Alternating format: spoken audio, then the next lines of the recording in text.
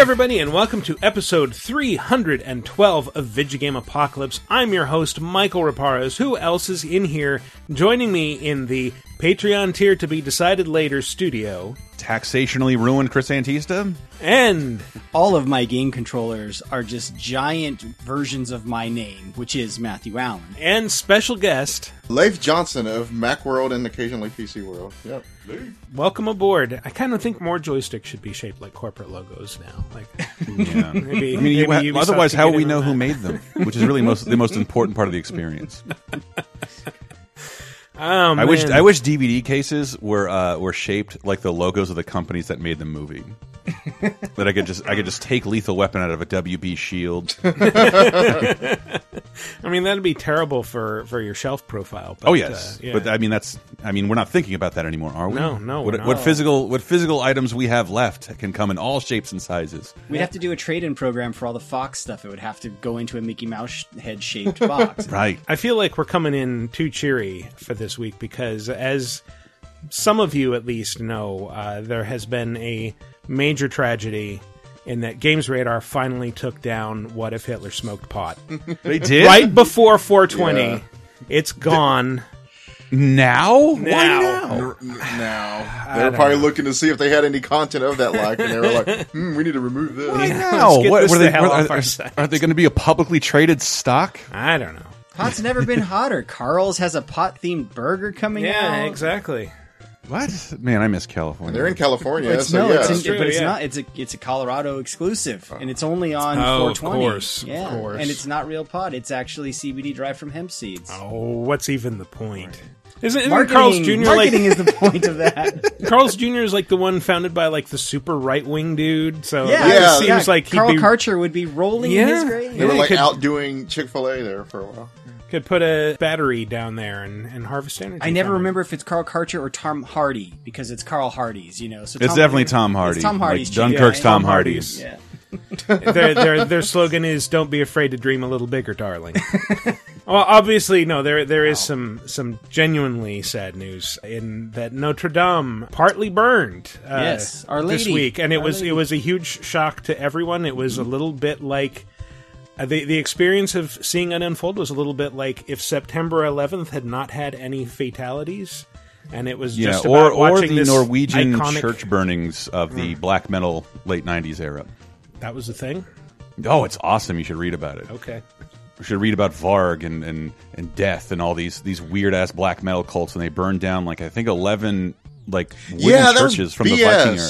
Yeah, it was. It's just they weren't worldwide national monuments, so it didn't make the national. All these news, important Viking churches, you know, they were Christian churches, but yeah, they weren't. I was like, that's like the best representation. This is coming from a guy whose name is Leif. You know, of your heritage. You know, I'm so glad you're here, Leif. It's wood. Your culture is wood. Anyway, and that guy who did it, who's been out of prison for years. Oh Jesus. Mm-hmm. Notre Dame also very symbolic of France and very important to the French national identity. Great football team. It was like the symbol of the city until the Eiffel Tower came along. Yeah, that's the important thing. And became a very what was it? They think the Onion called it the world's largest, tallest, purposeless structure. But yeah, Notre Dame. It's very tragic. My mom texted me while it was going on to remind me, you had your first panic attack there. Quite a milestone and memory to treasure. Thanks, Mom. Can we ask what you were panicking about? Yes. So we went up to Game Boy went dead. No, surprisingly. We went up to the balcony, which I was very excited about, like the mid-range thing, like not all the way up to the top of one of the towers, but there's like this balcony that goes between the two towers and is very, very high up. And so I think it was a combination of things, like you get up there and it's this ancient, like hundreds of years old stone masonry that slopes ever so slightly downward toward the edge. The railing is fairly low. There are a lot of gargoyles leaning way out over the side. And don't forget those narrow-ass circular stairs you got to take to get up to that thing. Yes, yeah. It's like accommodates one person, so there's like an up staircase and a down staircase. And so, I looked down that slope at all the tiny, tiny people below and realized how unprotected I was, and something in my brain broke, and I just started hugging the inside wall and refused to move. And so the friend of the family who was with us, I think I was about 13 or 14 at the time. Friend of the family who was with us basically just took me and it's like, okay, just cover your eyes and hold my hand. Just hang on to me. We'll just walk across this very narrow bridge. You'll miss all the statuary, but you also won't piss your pants. Keep going, keep going. We need to go all the way across until we get to the down staircase. You can't go back down the way you came. Oh, man. Now, you laugh, but I had the same basic reaction when I was maybe like 26 and I went there. And it was the same spot. It was the balcony between it. And I have acrophobia that it's weird, especially it happens on man-made objects. I can climb up a mountain and not care. Yeah. Me too. I can dance around on the top of a mountain or a cliff, but like the second story of a mall, I can't even lean over the rail. So I was doing the same thing. I was with my ex-wife there, and I was sitting there like, let me just stay against the back wall here. This is kind of, that parapet is a little bit lower than you think it is down at so that's another thing too, is they have a gate, a grating over it now, but all the same, it was kind of freaky. So I did manage to go to the edge and take a couple of photos, but I was the same way in my 20s, kind of freaking out about the height. So there's that. Have we all been there? I've been there as been well. there, yeah. No, man, I ain't going to France. They didn't support us in the Iraq War. I feel bad because I've been. I mean, we changed the name of Fry's though, so it's fine. Yeah. I've been a couple times. I've only been inside once because going inside there's a line and it's kind of a whole ordeal. But it's actually just the front of Notre Dame is a cool little hangout spot. Like there's a lot of just cool scenery. It's a great picture spot for people. And actually, I think one of the silver linings of this fire was just the response of people who were there, and that the fact that crowds gathered. They were watching the entire time, and they started singing hymns, and it was like this silver lining, and actually the French country's response, and even Michael's company's response, Shill, everyone's rallying to help rebuild. And in fact, I think, so not to get too ahead of ourselves with news, but Ubisoft has set up a program where they're donating 500,000 euros toward the rebuilding efforts, and they're giving away Assassin's Creed Unity through Uplay to kind of raise awareness. Yeah, it's free for a week. And that model of Notre Dame inside the game is I've seen several news articles suggesting that it can and maybe will be used in reconstruction efforts because it is an exhaustive. Oh shit! It's so detailed. Yeah. Even if it's not historically accurate for the period, it's historically accurate for now. So. We may talk about it. Yeah, we may. Because what are we talking about today? What is this top 5, Michael? Well, we're talking about in honor of this tragedy. We don't usually respond to real world tragedy on this show, but this somehow seemed in terms of appropriate. tragedies, this is a fine one.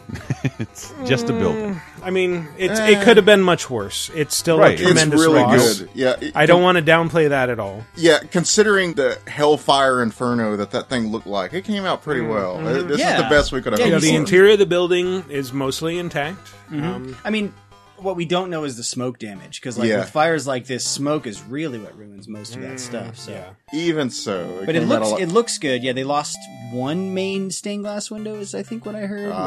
Yeah, that stuff is all super priceless. But a lot of the main rows windows, it's fine is a strong word, but it could have been worse. What about the flying buttresses? Are the flying buttresses okay? The flying buttresses are okay. And that tower that fell, the steeple, like La Flèche. We were talking that's actually a recent addition. Yes, 1850. Yeah, and it reminded me, I saw a Twitter thread that I actually found oddly comforting with this person talking about that, they took an architecture class that was taught by a very cynical priest, and that he had said, fire is part of the basic life cycle of any Catholic structure, that, plenty of churches have burned over the centuries, either accidentally or on purpose. They're always rebuilt.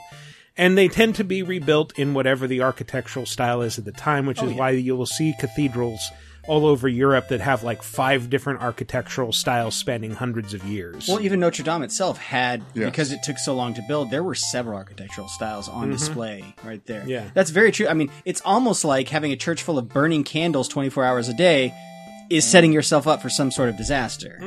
It probably wasn't that. But. No, this one started, I think they said, on the roof. Yeah, it started on the roof because it's funny. In those aftermath photos, they show the inside of the nave, and actually the candle spots were fine. Yeah, where you do all the votive candles. That was actually still intact, and that's how I knew like the wood inside was still probably partially okay.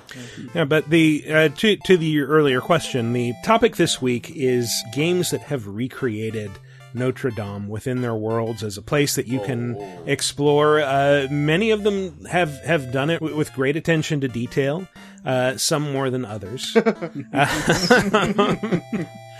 These are games where you can explore Notre Dame, in some cases, very much like it was before the fire. This is the Disneyland adventures of a real landmark. Yeah, sort of. That's actually a good way to put it. It's just the only thing I've talked about with that, because it was the only thing I thought that was iconic among people of all nations that was lost up until this point.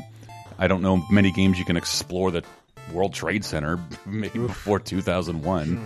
But yeah, when you lose something that big, like something that iconic, it's interesting that, yeah, we've lived long enough to have games recreate them. Yeah. All right. Well, anyway, we'll get into the top 5 recreations of Notre Dame in video games right after this. Is the world of today getting you down? Well, then why not check in on some of the good stuff that happened this week in movies, TV, games, and more 30, 20, and 10 years ago this very week with our show 30, 20, 10. Here's a clip from 1999. Of the past, no one can be told what the Matrix is. Whoa. You have to see it for yourself. The Matrix. It's the one thing that still sticks out this silly to me. No one can be told what the Matrix is. It's a place where they farm human beings to be batteries. Like, yes, you can. I think it's brilliant. I think it's one. And guess I'm going to say it again. I think it's my generation Star Wars. Okay. Let's not pretend Star Wars doesn't have bad sequels. Yeah, and bad dialogue. Yeah, and bad dialogue. And when you watch it right now, it doesn't look like this has an independent movie budget. Holy shit, this looks fantastic. Yeah. And it's visionary, it's beautiful world building. I think it's a fucking timeless film because it's set in a date that even the characters don't know that they're in. It's beautiful. Yeah. This movie lives better in my memory than... I have a better time talking about it and thinking about it and remembering my good times with this movie than I actually did rewatching it. I would watch it right now. That's how I feel. Yeah. And I would watch it. I would watch it on the grave of 10 Things I Hate About You. There, I said it. I'm trying to antagonize you. Seen that movie? How could you, Chris? If you had to recommend one movie, Matrix or Heathers? Ooh, a real Sophie's choice here. Heathers won't create a bunch of trench coat wearing school shooting red pillars. Strangely enough, it won't compared to The Matrix. Weird. It's weird. So crazy. Wow. A movie about trench coat wearing school shooters. I know. It doesn't make any sense. Jump into the past with 30, 20, 10 every Thursday on LaserTimePodcast.com or iTunes, Spotify, Stitcher, or wherever you get your podcasts. 5, 4, 3, 2, 1. And we're back to talk about what? Notre Dame. Yeah, Rudy. Notre Dame de Paris. Oh, that one. Beginning with... Number 5. The sun rises over the beautiful city of Paris. Humans have long left this iconic city behind, and the wilderness has reclaimed the streets. Deer and wolves have made their homes here, sharing this urban jungle with exotic animals escaped from the zoo. Ooh, what game could this be? Well, it sounds like a really young David Attenborough, so it's not Planet Earth.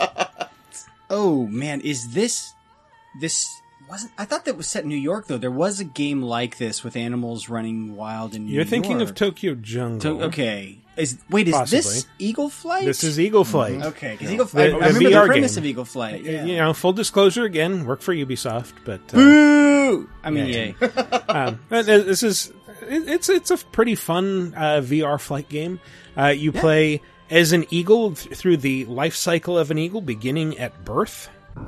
Hungry and alone in the dark, instinct compels you to move toward heat and light. Someone is waiting for you in the outside world. Your mother and father. Two massive eagles that are getting like right up in your VR face. Yeah. Mm-hmm. Now, this game was really cool. This was one of the first VR games I played, and I remember interviewing the developer think I've talked about this on a show before, and the topic at the time was like how VR was making everyone sick. Yeah. And that game wasn't making anyone sick. I said, well, how are you doing this? And so he explained some of the tricks that you would use. You know, he's like, well, you'll notice you always see your beak. That's sort of the centering point that you will end up staring at inadvertently that helps you. And you notice, he's like, you don't really know this is going on, but we're kind of blinding your peripheral vision so you don't see the city fly by so quickly. And that's good because you fly pretty fast through the city in this game. So the premise is, it's like man is long gone and the cities they've just kind of been overrun by flora and fauna, and some of which plays into the gameplay because this game has like eagle on eagle combat. Like they have eagle on vulture. Combat. On vulture. Yeah, you're friends with the other eagles. It's vultures that you have to send sonic screeches at to knock them out of the sky. Right. Eagle shall not harm eagle. You know, I thought that exact same thing while I was playing it last night. But it's badass because, like you said, you send out these like sonic screams that just like make them spiral out of the air. Yeah, and it's really cool because the game is almost entirely controlled just with your headset. Like you tilt your head to move, you turn, and like the only controller inputs are like the screeches and like accelerating or decelerating. And I imagine that really helped with the lack of making you sick too, because a lot of that, another games is trying to coordinate with all that garbage. One of the things that makes you sick is trying to reconcile where you want to look versus where the game's actually taking you. And so by mapping that control to where you have to look, it does help reduce the sickness. But this game to me, I can't confirm this, Michael, and you don't have to confirm this, but this always felt like, well, we built Paris for Unity and we got Eagle assets from Assassin's Creed. Why not do that? I always sense this tentative link to the Assassin's Creed universe that they never really confirmed. It looks very simple compared to That's Unity. true. It does. And I mean, I did get a similar vibe from it. Obviously, there are some obvious similarities. The city, like Leif said, is much simpler. It's more modern. You will see trappings of modernity around, like you can go into subway tunnels and fly around, or you can fly through wrecked buses or boats, or there's like a downed Ferris wheel and stuff like that. So it's like an abandoned Paris. And trees, many trees. Yeah, it's like maybe a couple of years into its, post-human decay. There's like a tree growing out of one of the towers. Yeah. But then, of course, this is not about Paris, but Notre Dame, and Notre Dame plays a very important role in Eagle Flight. Notre Dame. This part of the city has always been a refuge, a safe haven amidst the busy streets. This is your home. So you actually start out on the Notre Dame's right tower, and that's where you hatch, it's where your nest is, that's where you fly through an icon to bring up the main menu if you want to quit out of the game. Eagle lost its house, man. And Jesus. Its house is still standing. You know what's also still standing is that friggin' tower that went down. And I'm sorry, if humanity had been gone for like 50 years or something, that thing would have already toppled over, fallen through the roof without any kind of maintenance. Anyway. Yeah, probably. But there are, obviously the structure itself has decayed a bit in interesting ways. There are some holes that go through the building now, and so you can just fly through like a narrow tunnel from one end of the church to the other, lengthwise, widthwise. I think one of the reasons that they use this as the home base is Notre Dame. It's very easy to find in Paris because it's on its own island. Yes. It's in the middle of the Seine. Ile de France. Yeah, and so if you are trying to identify landmarks in the city, it's sort of hard to identify just a specific building in a skyline, but you find that river and you can find that island really, really quickly. And then, of course, the dual towers, which are very recognizable. It's very iconic, very striking. And you can see other landmarks like the Pantheon that was showing up. Yeah. In this version of it, it's a little weird because there is a waterfall going down one of the towers. I don't know why. I don't know what reason there would be to put water pipes up there or why they'd still be running. Those damn wet bandits. So waterfall going down into like a pond in that like balcony between the towers. And then the left tower has a tree growing out of it, which is weird. The panic balcony. I guess, yeah. That's a good way to put it, the panic balcony.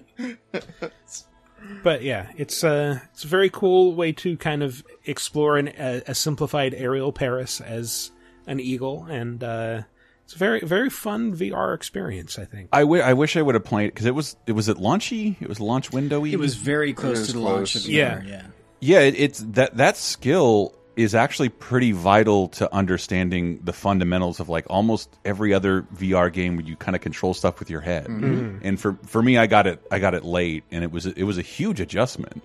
But I don't know, man. I wish I had it. I wish I had that shit at launch, because I'm more excited about VR than almost anything else. I would say it's still one of the better VR experiences out there, especially on PSVR. And you'll often see it on sale for like $8 to $12 maximum. Like it's a really good deal. Like you said, Chris, it's sort of a primer for VR, and this is what you should expect. And it's one of those games you can play in longer stretches because it's not going to get you sick. Yes. Yeah. I have to wonder if the color palette has a lot to do with that too, because it's very samey. It's mostly kind of brown and green. Yeah, it's a very muted color palette. It interprets most of Paris' skyline as sort of this tannish brown. Yes. Like the buildings do kind of blend together. You highlight with accents of like, well, green from the trees kind of overgrowing everything. Yeah. It's like, how would an eagle see this while swooping down at 60 miles an hour and pulling up out of the steep dive? Yeah. Oh, yeah. One of the most amazing things about that game is the maneuvers you can pull off. Like it gets kind of like, you're like, wow, I'm kind of impressed with myself that I just pulled off this like huge dive, and I pulled out of the dive last second, because this game also has like a collection mechanic where it's just, you're just trying to find secrets throughout the city, right? Yeah, and secrets and feathers, and you're flying through rings, and you're catching fish, and you're fighting vultures. Oh, well. Flying through rings? Come on, you got me. Superman 64 gameplay? Well, you say that, but if there's a game with flight, you know it's going to make you fly through rings at some point. Yes. Oh, yes. It's one of the rules. Never once seen a floating ring in the sky in all my days. Well, maybe you should start looking up, genius. You've been there all along. Yep. They're just part of it's like power lines. You don't notice they're there, but they're there. That's right. Yeah, the floating rings in the sky. Silently causing cancer. Maybe you call those chem rings. Oh, wow. This is getting too real. Let's move on. Number 4. Is this seat taken? I'm not looking for company. You're in Paris, my friend. In this city, no one drinks alone. Or speaks in their we native got accent. to have that one.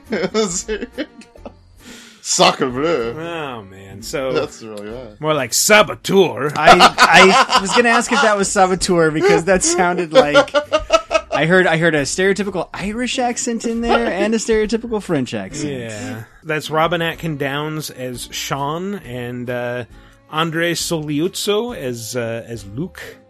I always thought it was Steve Bloom for some reason, but I guess not. But yes, this game is 10 years old, which is crazy, but trying to play it on a 4K TV now, it does not look wonderful. And its version of Notre Dame has sort of aged accordingly. It's very close to looking like a one-to-one model. It definitely conveys the massiveness of that building. If you go to Notre Dame, which has like been converted into a prison camp and a Nazi Zeppelin refueling station. Yeah. So they got a big fence all around the Ile-de-France and stuff. So when you go there fairly late in the game, and you have to spring someone from the prison camp in the yard out front of Notre Dame, and Sean does not like the plan.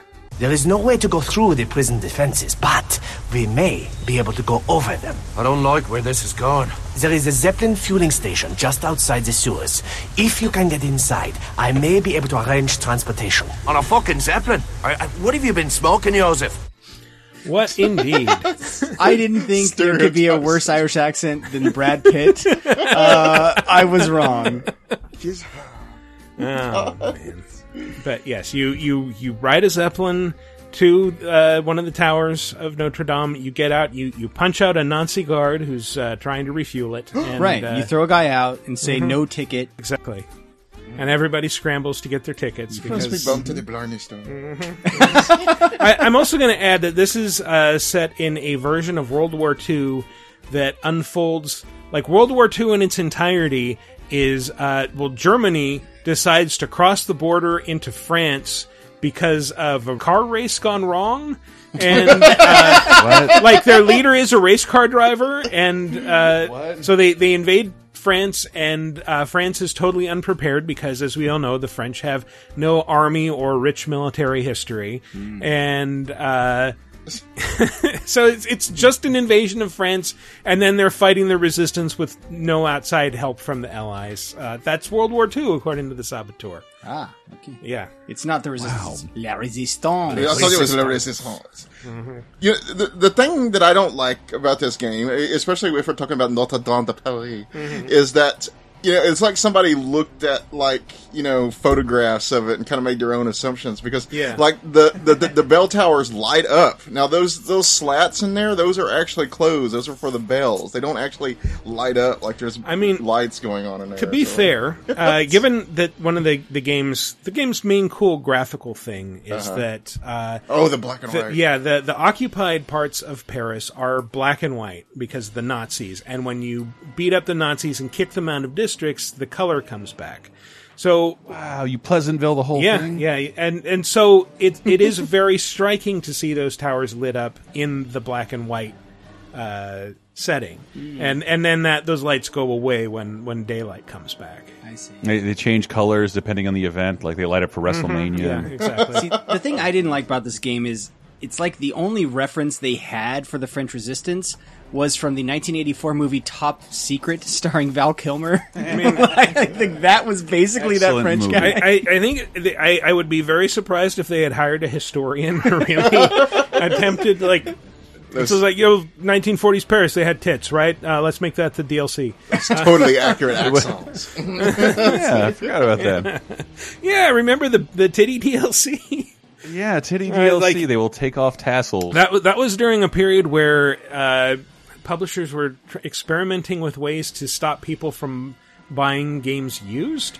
So they would include a code with new games. It's like, you have to use this unlock code if you want to see topless dancers. Oh, boy. Wow. And, of course, the publisher in question here was EA. EA, Electronic Arts. Yeah. And I think this was like one of the last games made by Pandemic. This was the last game made by Pandemic. Game. Oh, yeah, okay. We already talked about Destroy All Humans a few weeks ago on the show. Yeah. So this was one of this was Pandemic's last game. The studio behind Destroy All Humans and Mercenaries and Star Wars Battlefront, the original games. Yeah, and Battlefront 2. Yeah. Yeah. So, but yeah, it's just it was such a. I mean, it's so dumb, and yet it's fun. Like, if you listen to the show, I love the Saboteur. For all the criticism I throw at it, like, this is probably one of my all-time favorite games. Yeah. And it just, like, the narrative of, like, a two-fisted Irish race car driver is going to single-handedly fight the Nazis out of Paris and bring back color like it's a children's book or something. Like, I love that so much.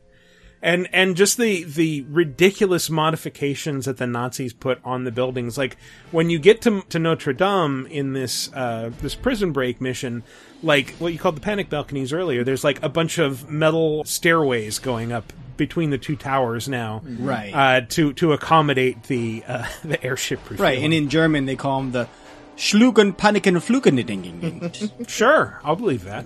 Yeah.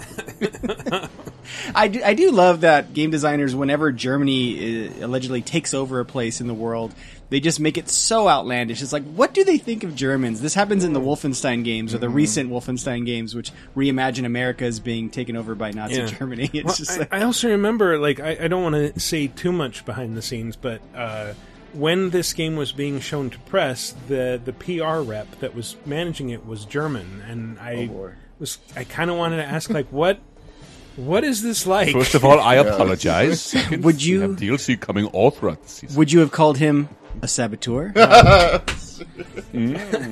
Her, but now did you spill? I did. I spilled beer on myself. Shit. The joke was that good. Yep. Sean, what do you think of this game? Smells like I'm climbing up a Frenchman's arse. All right, great. Arse. You never know unless you try, Sean.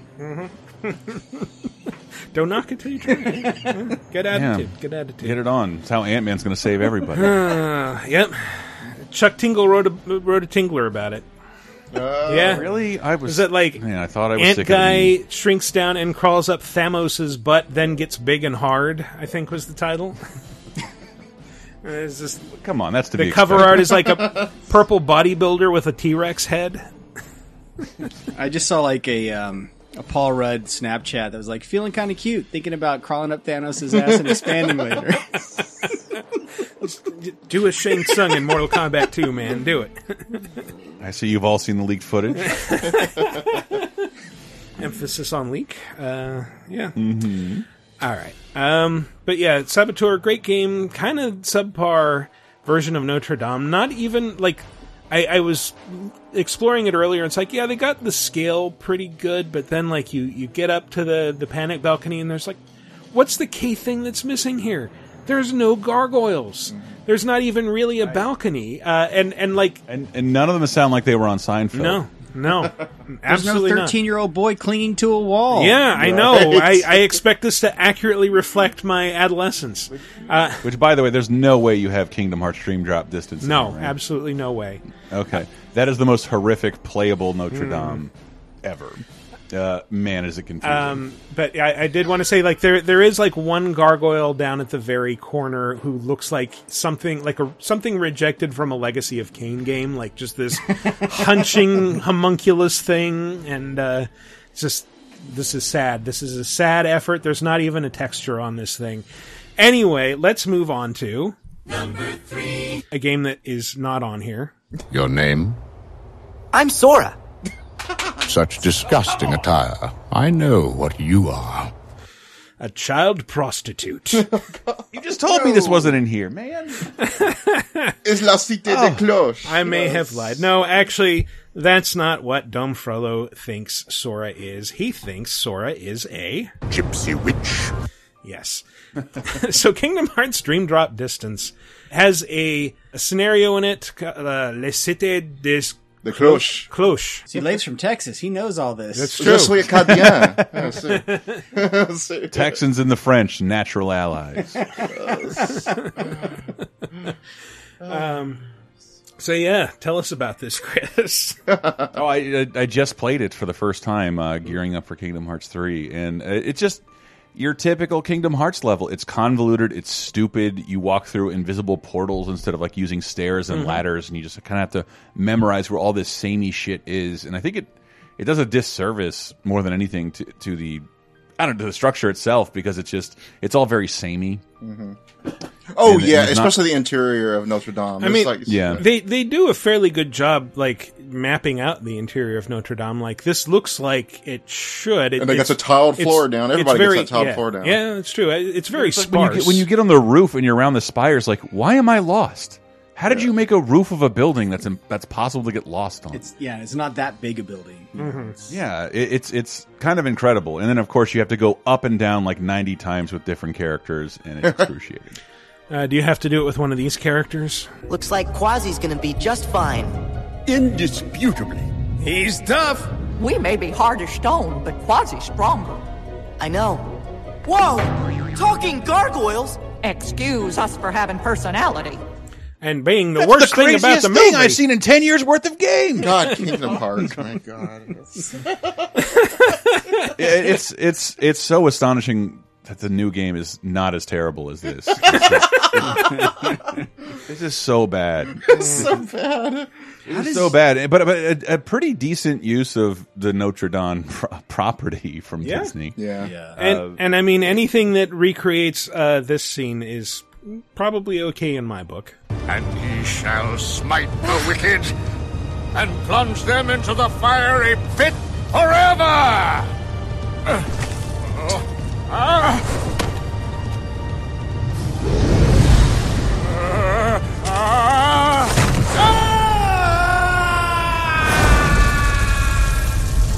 I mean, that sounds very interesting, just audio. Yeah, it's. No, I actually really like that part, because this is one of the darker Disney movies, and the really level sort of reflects that. I mean, I think the only boss battle does. The only strike against its recreation of that scene is that it's not Tony Jay doing the voice, because I think he had died by this point. Yeah.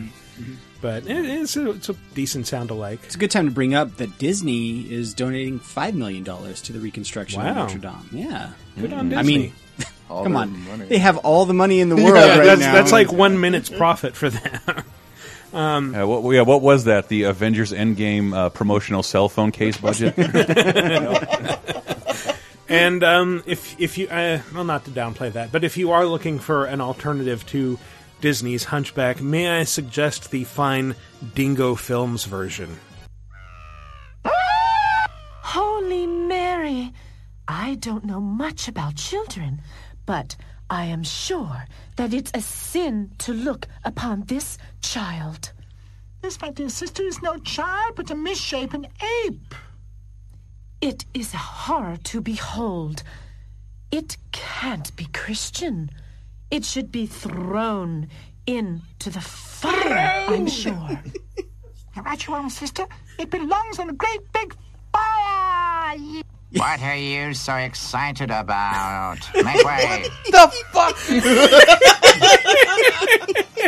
Is this the Milo and Otis sequel? I never saw. You've outdone yourself. George narrating R. Martin last week was great. By the way, I love his the books. Game of Thrones. Throw him into the fire, Michael.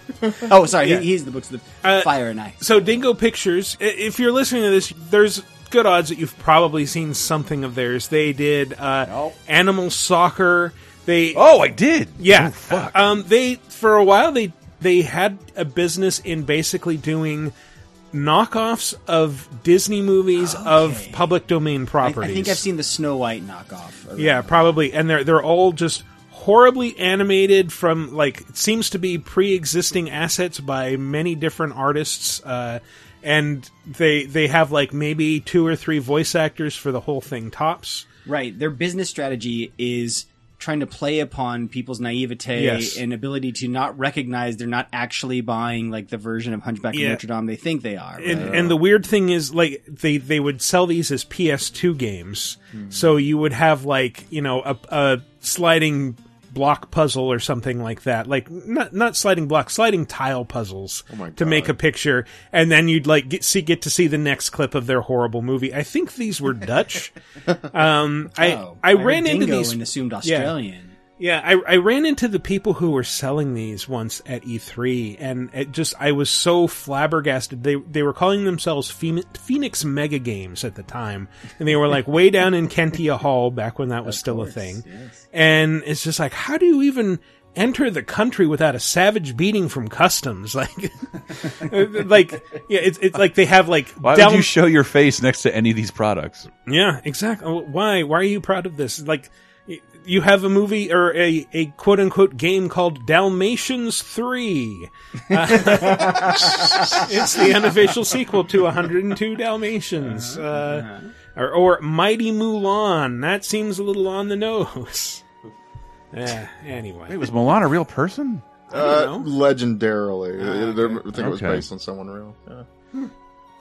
Did she have a talking dragon with the voice of Eddie Murphy? It was a legend. Yeah. Right. It could have been. That was the times of long ago. Yes. I just want to say one thing about Dream Drop here, though, is Please. that it always cracked me up with that scene because it's that famous empty cities of Kingdom Hearts. So, at the beginning there, Judge Frollo and Sora, they're passing, this is some kind of crowded thing, but no, they're, basically about to bump into each other. It's I've never seen you. And even though they're the only people out on the street. Yes. Yeah. And just the nature of the level structure, it looks like there's a giant, city-shaped fence around Notre Dame. Yes. In lieu of, real, actually modeling a city. Yes. But I think and I am looking at the IMDb. I did not know. You know who they got instead of Kevin Kline? Who? To play Phoebus? Phil Lamar. Really? I cannot believe they were sound-alike. That guy's in everything. I know. Mad TV's Phil Lamar. So underrated. Yeah, I love Phil Lamar. Yeah. Great. He sells it in Pulp Fiction, man. Oh, that's Thank right. you, Marvin. Shit. Yeah. Thank you for your sacrifice. Oh, man. But yeah, But this game in particular, though, it is mining the depths of very risky Disney IP. Things you wouldn't want to see in a press release in 2019 or 2020. Yeah. We've got all your favorite Disney films: Pinocchio, Hunchback of Notre Dame, and Tron Legacy. None of the voice actors are here. Don't ask. Yeah. Because Hunchback was sort of the very tail end of, I think it's referred to as the Silver Age of Disney, when it was the late 80s, early 90s stuff. Hunchback was kind of the last one. The period that began with Little Mermaid. And that was when it started getting weird because you had, these sequences of this judge is like really turned on by that gypsy woman. And it was like, even as a kid, I remember being like, this is kind of, Yet they asked the audience to accept Quasimodo is too ugly to get the girl in the end. He understands that in the show. So should you. But he gets self-esteem. As opposed to the I'm book not where sure he how just dies. watching a guy run away with a girl he loves.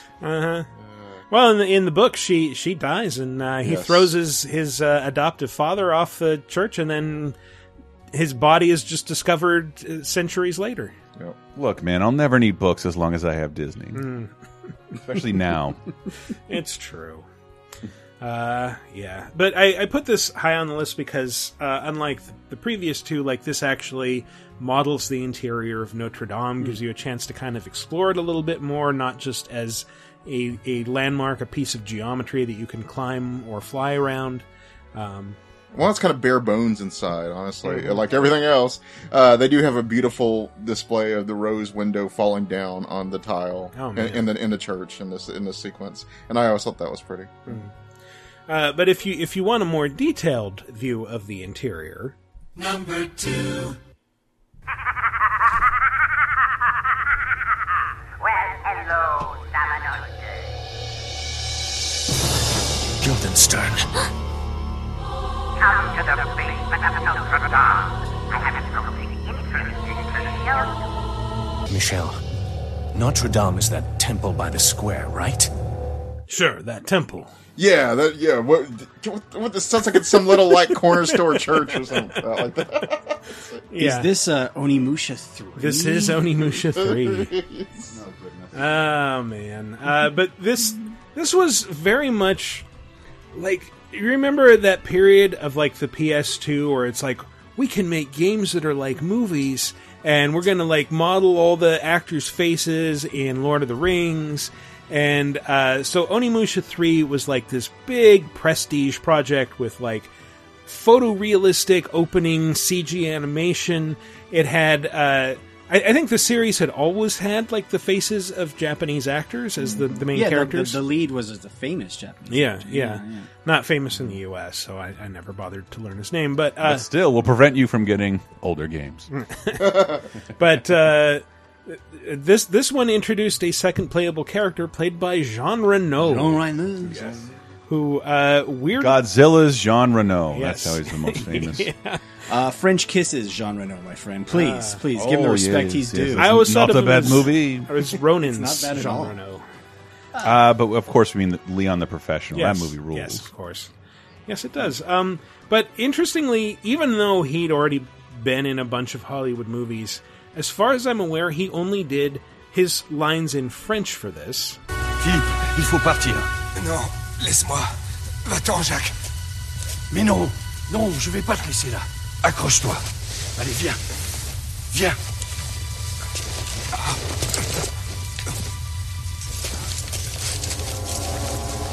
Et merde. Encore un. He said shit. He did. That's woo-woo. him after falling through a portal with his dying friend. He's like, no, you're fine. We'll get help. And yeah, leave me. And so that's his voice in French that you just heard. They got someone else to dub his English lines for some reason. You're human, aren't you? Why do you serve that monster? I mean, just picture that coming out of the face of Jean Reno with those like I know something that like eyes. most Westerners have a context of his voice. Yeah, Right. I don't know what you the paid deal him. is with this. Even if you didn't have a context of his voice, just looking at his face, that is not the voice you would put to that face at all. You look at that. You look at his face and you go, "Oh, that's a guy who sounds like he smokes 2 packs of cigarettes every day." It's exactly Right. It's like He either sleeps 2 hours a night or 20 hours a night. Like, I would really love to know what happened there, because like you couldn't even find a guy who sounded like Jean Reno looks like. My guess is one of two things, or probably both things. One, he had a very tight schedule and only a certain amount of time to record all those lines. Two, it costs extra to do twice as many lines, and they probably could only pay for one language. Well, the thing is, it's not 2 different language tracks. he speaks in French when he is first introduced, and then when he meets Samanosuke, they both start speaking English. Oh, that's terrible. And then he speaks English until, I think, the end of the game again when he's back in modern-day Paris. But whenever he's in ancient Japan, he speaks in what's supposed to be originally Japanese and becomes English for us. So, a weird choice. Yeah, it was a really weird choice. It was a really weird game, but its version of Notre Dame, you go to, and it's full of monsters, but it is a pretty accurate rendering of the interior with all the alcoves in the sides. You've got the altar and the pulpit at the back of the building after you enter. And you do get the facade. I mean, just the lower half, but it's enough to have just the detail. The doors. Yeah, but and it's all done with like photographic detail. Like they really, again, this was a prestige project. They really put a lot of effort into getting things right. And there's a bunch of other Paris landmarks you visit. The Arc de Triomphe is one. I think the Eiffel Tower also. But this is full of a lot more monsters in bamboo hats than typically reside in Notre Dame. You fight them, and you have to go into the basement.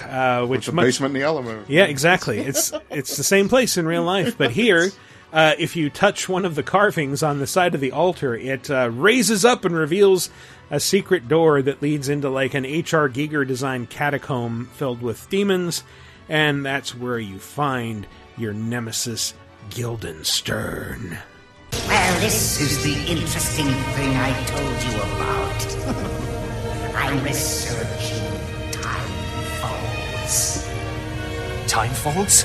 If my work is successful, it will be possible to freely move across time. Then I can bring Nobunaga along with a swarm of Genma here to destroy all the worthless human vermin, and the Genma will control this world! Quiet! It will not be so! You heard the man. Nothing is better positioned to conquer the modern world than medieval Japanese warlord who's become some sort of demon, apparently. Yeah. Yeah. Who possesses other people's bodies to go fulfill his destiny and finish the work he started. In all of those video games that we all must have played as a child, those Nobunaga's Ambition games. There was like 45 of those games. Nobunaga's Ambition is limitless. You can tell by how many games there are. just has Koei, or is it? It can't or is be that contained. one Atlas? Like, No, that was Koei. That was Koei Tecmo. Yeah, that was like the beginning of their whole strategy empire. Strategy Empire. Hey, there you go. Yeah, Strategy Empire. That's a great series. I love all 47 volumes. Why did they choose Guildenstern as the enemy? All I can think of is Hamlet. Yeah, Rosencrantz. Rosencrantz. All of the demons in Onimusha have like vaguely European / Shakespearean names, probably because they're supposed to be stand-ins for European invaders. But like, you meet other ones that are named like Fortinbras or Gogandantes, who's like Gogandantes, the really full of himself demon swordsman who always yells his name like Gogandantes. He's great. My Inferno is wonderful. It's one of those like recurring rivals that's like, okay, you're a bad guy, but I really like you. You're silly. But a bunch of things like that. Onimusha was a weird series, and you can play it because it was just re-released. That's true. You can replay the original. But one of the games was re-released. Yeah, just the first one. There were 4, not counting the remake of the first one. Did this one not leave Steam? I don't know that it ever was on Steam. I'm not sure. I thought this one made it to Steam somehow. Could be. Well, could look it up. I'm double checking. All right. Anyone have anything else to say about this before we move on? Hell no, it's an Onimusha game. I will say it's kind of cool that, even though there is no basement underneath the thing that we know about, that what we do know about is there is like they found like old altars for like the Jupiter. Dating from the Roman period underneath of there, so there is a little bit of that to there, and so and Paris does actually have catacombs with all those skulls and stuff like that. So it's just the history under of those there. is actually really fascinating. It is where disease was basically overrunning the city because all of the the corpses were kind of rising out of the graveyards, not like supernaturally rising out of it, but you know, just like the land was changing. And so it was was it the king at the time, Leif, who basically ordered them to hollow out underneath Paris, because Paris is built on limestone. Those were old mines. Yeah, they're old mines, yeah. And they were collapsing, and Paris is kind of always in danger of collapse because of all these It's old built mines. on like these limestone mines, and so they said, well, limestone is also kind of naturally not a disinfectant, but it kills things, right? And so they said, well, this is a great place to store all of these corpses, and so they put them down there and somehow commissioned artists to create like these really elaborate sculptures using bones and skeletons, and it's not as creepy as you think when you're there. Like it's kind of beautiful. Yeah, it's actually very surreal, and you don't really realize you're like, I am within inches of a human skull right now because it is so artfully crafted. You're like, there's one of these in my head Yes, right now. this is true. But in places, it does kind of look like what you see in Onimusha, just not as demon-y gross. Yeah. It's just- Yeah, it does. It looks like something out of like a Devil May Cry Yes. level or something. Yeah, for sure. Yeah. All right, well, let's move on to the centerpiece. I charge you to go to Notre-Dame de Paris and to find there the Templar agent, Charles Gabriel Siver. You will learn his secrets, and when you have done so, you will bring him peace in accordance with our tenets. By that, I mean stab him through the wall of a confessional. Oh God, what happened to that guy's face? Yeah, this is AC Unity, which you can get for free right now on Uplay on PC for a week. And if you have downloaded this on Friday, it's still up for several more days, so you can run out and grab it at your leisure, but do so soon. It has been through years of updates and tweaks and fixes. It is very playable and very stable, and if you want to see a one-to-one recreation of France as it was in the 18th century at the height of the Revolution, this is a great place to explore. Yeah, this was the AC that the big feature at the time was co-op, right? Like that's what they were touting, is you can play with the other assassins. Yeah, and full disclosure, I was working at Ubisoft at the time when this came out, so this was sort of right in my wheelhouse there. Yeah, it's a very faithful reproduction of Notre Dame. In fact, there's an article by it's a person by the name of Arnie Luis. Does that ring any bells, folks? Ann Lewis. Ann Lewis, co-founder of the show.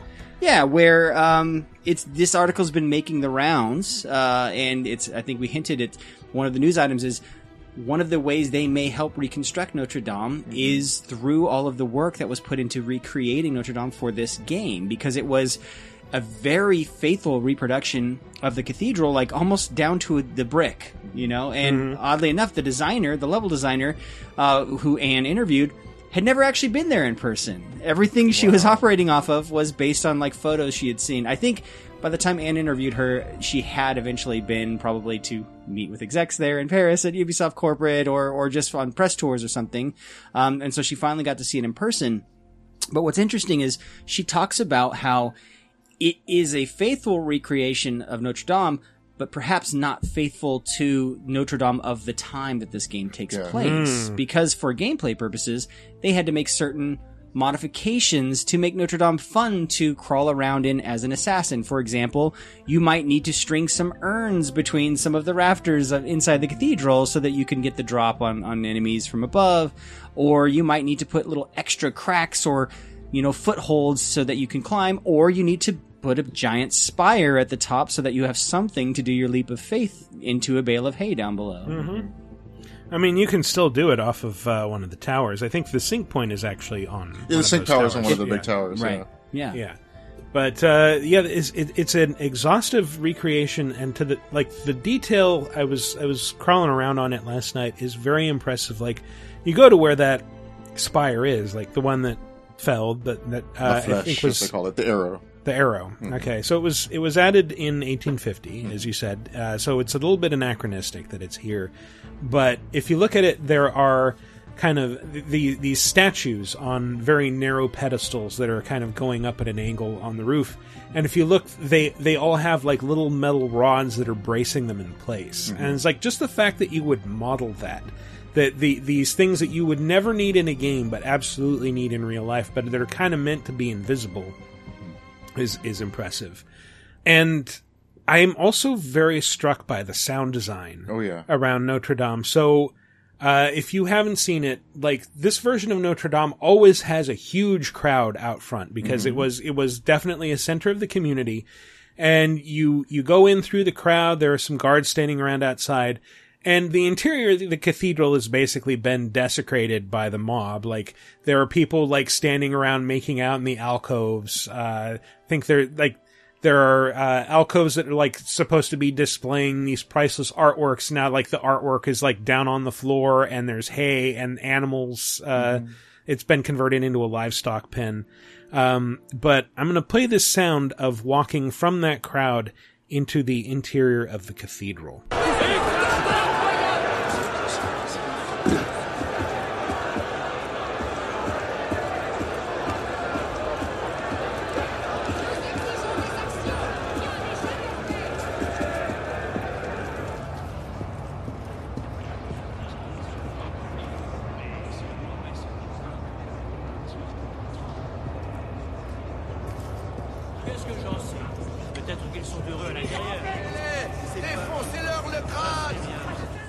Just love the way that as you move deeper into the cathedral, the sound of the crowd fades away, and you can sense like this almost oppressive silence because of the vaulted ceilings. You can hear the sounds of people talking echoing. That's absolutely true to real life too, with what happens in many cathedrals, but especially Notre Dame. Like, when you go in there, it does get muffled at first. It's weird, like how the church is built, in that it'll immediately kind of muffle the outside noises. But then as you get deeper into the church, more toward the altar, the sound opens up and it has a different type of echo that is conducive to things like singing or to things like the organ. Yes. And actually that's one of the main differences I wanted to point out that I forgot to mention earlier. There were certain things Ubisoft couldn't recreate because they're actually copyrighted, and the organ is one of those. So they actually had to make changes to the organ because of the copyrights. Because I'm guessing but the structure itself isn't copyrighted, right? Right. I don't think you can copyright something like an exterior. Yeah, an exterior. And I just to give credit where it's due. So the senior level artist on the time, it was Caroline. I'm probably saying this wrong. It's Muse. It's Miousse.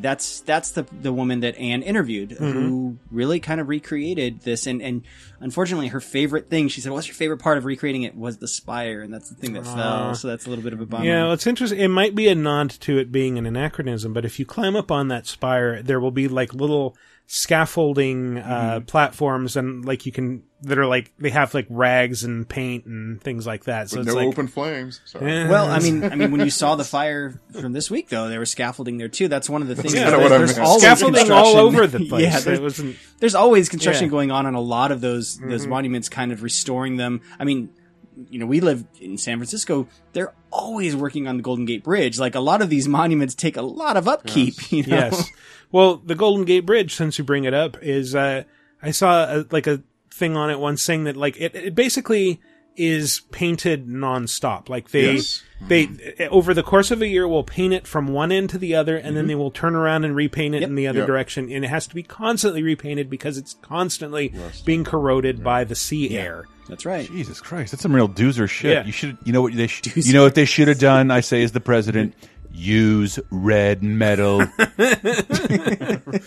Can't they just use stainless steel? Can't they just drop huge truckloads of water on it? Did you see the official response from the French fire department? Yes. They said, do what I do and throw paper towels at it. I just love that they didn't reference him directly. They said, yeah, we're doing everything we can to fight it, except dumping truckloads of water on it, which would collapse the structure. Well, that's like, people don't realize that, they think it's just like, well, honestly, when people jump from the bridge, the impact of that water. People water forget water's really dense and really heavy, man. Yeah.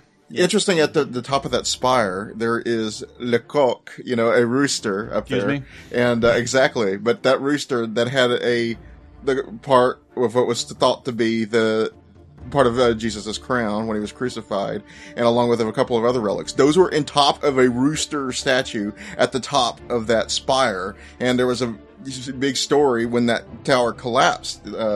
one of the priests ran in there and grabbed it. Oh, he saved it? He saved it, yes. Because I had heard a lot of the stuff had been cleaned out because of the reconstruction they were doing with the construction efforts. This was literally on a rooster statue inside at the top of the spire. You could not get to that unless you had all that scaffolding and stuff. Oh, wow. So that he ran in there and got that and saved that. It had survived the fall all the way down to the bottom. Wow. So that's one of the cool stories that came out of that. But I'd heard like a lot of the statues inside had been cleared out for like, renovations, or they were just trying to recreate the saboteur. Well, the statue that was around it, the ones that, Mike was just talking about, that were all around it that you see in the game, those had just been removed last week. Yeah, that's what they were saying. And so that's awesome. We sound cool, but I have a feeling that some kind of wiring or something like that associated with that movement was actually what started the fire. There's a lot that can go wrong during construction, and my guess was the construction probably. I'm sure the conspiracy theorists will figure it out. Oh, man. I did see What something... about Church 7?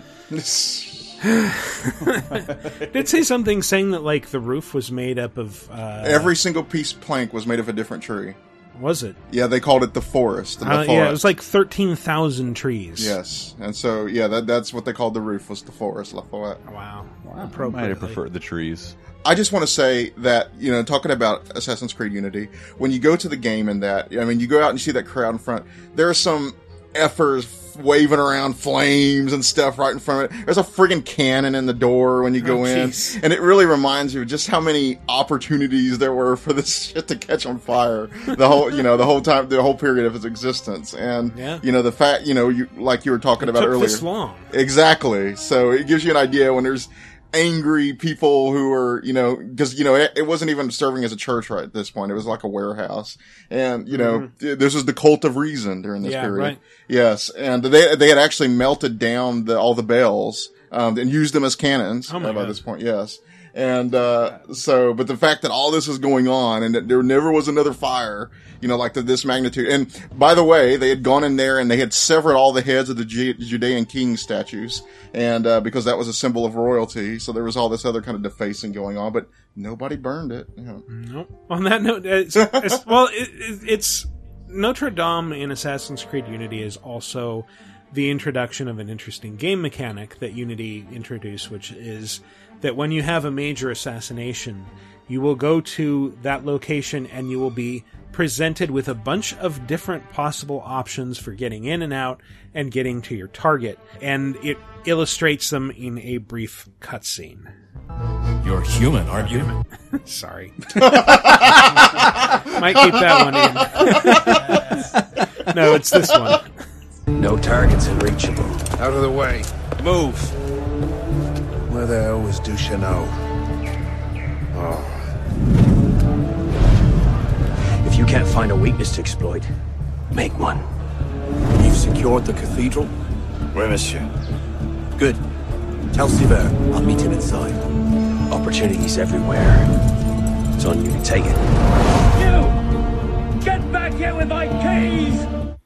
That's showing you different things you can do. Like, okay, there are these soldiers that you can slip past or kill. There's like this monk who's been locked out, so you can find the ruffians who took his keys and get his keys. And if you want to score extra karmic points, let him back in. But that's one way to get in. I remember engaging with that in Syndicate a lot, where there'd be 3 or 4 ways to reach your target. I would usually, for some reason, you only have to do like one, but I would usually end up doing 2 or 3 just while I'm there, and then kind of have my choice. Like, well, which do I want to go through with at this point? It's like I've stolen that guy's keys, or I've also killed this other guy guarding this door. I don't know. I have options at this point. I always remember it as like that scene where you're killing the doctor at Lambeth Hospital by you take the place of like a corpse on a gurney that's being wheeled in for an anatomical lecture, and then when he takes the sheet off of you, you just rise up and stab him in front of everybody. As you do. But yes, this is a painstaking recreation of Notre Dame. It is the closest to the real thing that has been rendered in a game that I'm aware of, and it is just astoundingly big. I think of anything, if anything conveys the real scale of this building, it's this. Yes. It does have gargoyles out front, although it's not quite the same because, number one, they're all the same gargoyle, And also, there's not really much of a balcony. It's just sort of like a railing that you can stand on that's very close to the wall. But it is clearly the panic balcony. But yeah, it's a fantastic thing to explore, and it's a rare thrill to do a leap of faith off of one of those really high towers into a hay bale in front of a crowd. And more so than any other thing we've talked about here, it really gives you an idea of the work that went into this during the medieval period and stuff.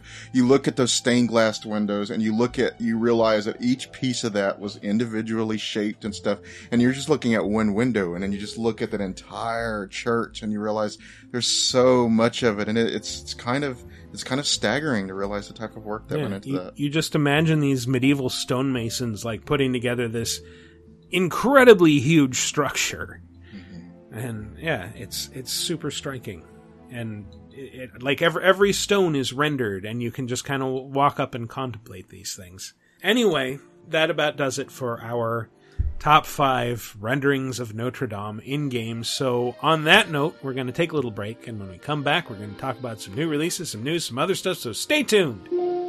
Dans le Paris de Notre-Dame de Paris, y a un clochard qu'on a plein le dos, porter Notre-Dame sur son dos. Let's get scratching. Would you like exclusive bonus podcast commentaries and more from the LaserTime crew? Then we strongly encourage you to support this show on patreon.com/lasertime. It supports not only this show, but all the rest of the LaserTime network. You'll get commentaries, play games with the hosts, see exclusive videos first, and receive an uncut weekly ad-free podcast bonus time. Speaking of which, here's a quick taste. But we were all ruined by the Leaving Neverland documentary. Hi, I'm Chris. Who is with me? I think we should take it off the air. Nobody should see it. At its core, what's really disturbing about this is that it is a very typical story of groupies. Oh, yes. But everyone is 6 or 7 years old. Yeah. Correct. And that's why it's because he made these kids fall in love with them, and then they fall in love, and he finds someone new, and he fucks around with... Oh, it's so awful. No, but like you're saying, It's I mean, so that's awful. what makes it even worse, is that he had to jump through the extra hoop of tricking the kids' families, you know, in order to win their trust. And that just makes it so much more insidious. Get Bonus Time, a weekly uncensored and commercial-free podcast every Tuesday, starting for just $5 on patreon.com/lasertime. And we're back for a fantastic and tragedy-free look at this week's... These are the new releases, they are releasing new releases. These are the new releases, everybody cherish them. It's still early. We're just getting started. Tragedy. Yeah, and if I could just plug 30-2010 real fast, Sure. just because, like, you said tragedy-free. When we go into 30-2010, we talk about that, what was it, the soccer crushing to death of 100 people? What? Oh, geez, yeah. 30 years ago, this week or next week, is when a bunch of people were crushed in that stadium in England at a soccer game. Dang, this got dark quick. And it's the 20th anniversary of Columbine. Yeah. So it's Jesus. and all the movies are terrible. So if Sounds like an uplifting show. I know there was an episode you wanted to skip, and I don't recommend it. It was interesting talking about something other than bad 80s and 90s movies, but like, man, it was a really depressing show to do. Like, we were just tragedy wall to wall in every segment while the Notre Dame church is burning. And I hear all these horrible tax stories this week too. Yeah, I expect to have heard that in the bumps for this week's show. No, I don't want to bitch anymore about taxes, but I have never ever suffered a massive tax penalty because of a web coding error. Well, that now you hopefully have. TurboTax will pay for. All right. First time for everything. Yeah. Well, speaking of taxes, I want to talk about something from last week that has nothing to do with taxes, but is Falcon Age, which I didn't get a chance to play, but is a very charming. It's a first-person Falconer, an FPF. You can play it in or out of VR on PS4, and you are a prisoner of alien robots who've come in to colonize your planet and use you as cheap labor, and with the help of an orphaned falcon hatchling, you escape and you go out into the world as a revolutionary to fight robots with an electric prod and your falcon, and together you can open up their weak points and smash them. It has that certain I think I talked to you about it as like a sort of janky simplicity that you get in a lot of 3D indie games. That it has a certain charm that's your to back it. of box quote. Janky simplicity. Michael Raparez, VG. The Falcon can do skateboard tricks. Can it? Yes, on your arm. It's ridiculous. Yeah. I've seen it. Like you can hold down a button to comfort it, and so you will alternately pet it, or like fist bump it, or like put your hands together with its talon to make a little heart, or things like that. And you can also bop it, twist it. You can also dress it up in hats and masks and neckerchiefs, and it's great. There, you start out with like a little falcon chick, but then it grows into a full-grown alien falcon. And but you can put a hat on it that reverts it to its baby form, if that's what you want to play. How is it an alien falcon? It has weird plumage around its head. It has like big ears, which falcons don't have. Does it have powers? No, but you can send it to hunt for rabbits, and when it kills a rabbit, the rabbit will disappear in a puff of smoke. Kill the rabbit. And it will bring you back a little cutlet in the shape of a rabbit head. It looks like a Playboy bunny logo with just one ear. Oh. It's very cute. That is a reference that children 1 or 2 generations from now will not understand. No, they will not. There will be no more rabbits in 1 or 2 generations, along with all the insect and other life on this planet. I was going to say, I think the rabbits will be okay. Yeah, probably. They'll probably be fine. They screw like rabbits. I meant more the Playboy bunny. I know. I'm just carrying it to a dark and unpleasant extreme. That's your brand, baby. Exactly. Exactly. So this week, what do you got? Konami Arcade Classics? Yeah, this is one announced a few weeks ago. It's a relatively recent entry. This is the one that contains Haunted Castle, which is Arcade Castlevania, Typhoon, Nemesis, aka Gradius, Vulcan Venture, which is Gradius 2, Life Force, which is Salamander, Thundercross, Scramble, and Twinbee. So those all came out. It is an exciting week if you're an old school arcade fan. Yeah. It really is. Oh, we'll get there. We will. Oh, boy, will we ever.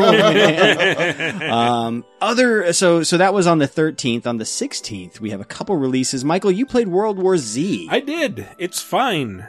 So it basically feels like a game in the Left 4 Dead, Call of Duty Zombies mold, where you have a squad of 4 people who are trying to escape swarming zombie apocalypse. That's the amazing thing, is how many zombies they managed to fit in that swarm. Yeah, right? and it is weird. Like they kind of look really strange when they swarm, which is when like a bunch of zombies all sort of move in unison, and then they start like crawling all over each other to like climb walls, like you saw in the movie. They do the World of Goo thing. Mm-hmm. Yeah, basically. What a wonderfully perfect description. But it's set in, like, there are 4 different episodes set in, like, New York, Israel, Tokyo, and somewhere else I'm forgetting. But they each have different groups of heroes. Does it have the AI director thing where you're replaying a bunch of missions Left 4 Dead style, and there's kind of... Left 4 Dead would, you just replay the same levels over and over, and there'd be, like, slight differences with the enemies and stuff like that. If that's there, I haven't seen it. I would actually say, what I played was pleasant, but very unchallenging, because if you're playing solo, you have AI squad mates, and they are all hyper competent. They all know to use silenced weapons if you're fighting just a couple stragglers, so you don't attract the horde. They are very efficient fighters, so you know that's like, okay, there's a bunch of zombies coming in on my left that my teammates are focusing on. There's others coming in on the right. I know that I can turn my back to those ones on the left and focus on the right because my teammates will take care of them. Why is that so rare? Like, why is that such...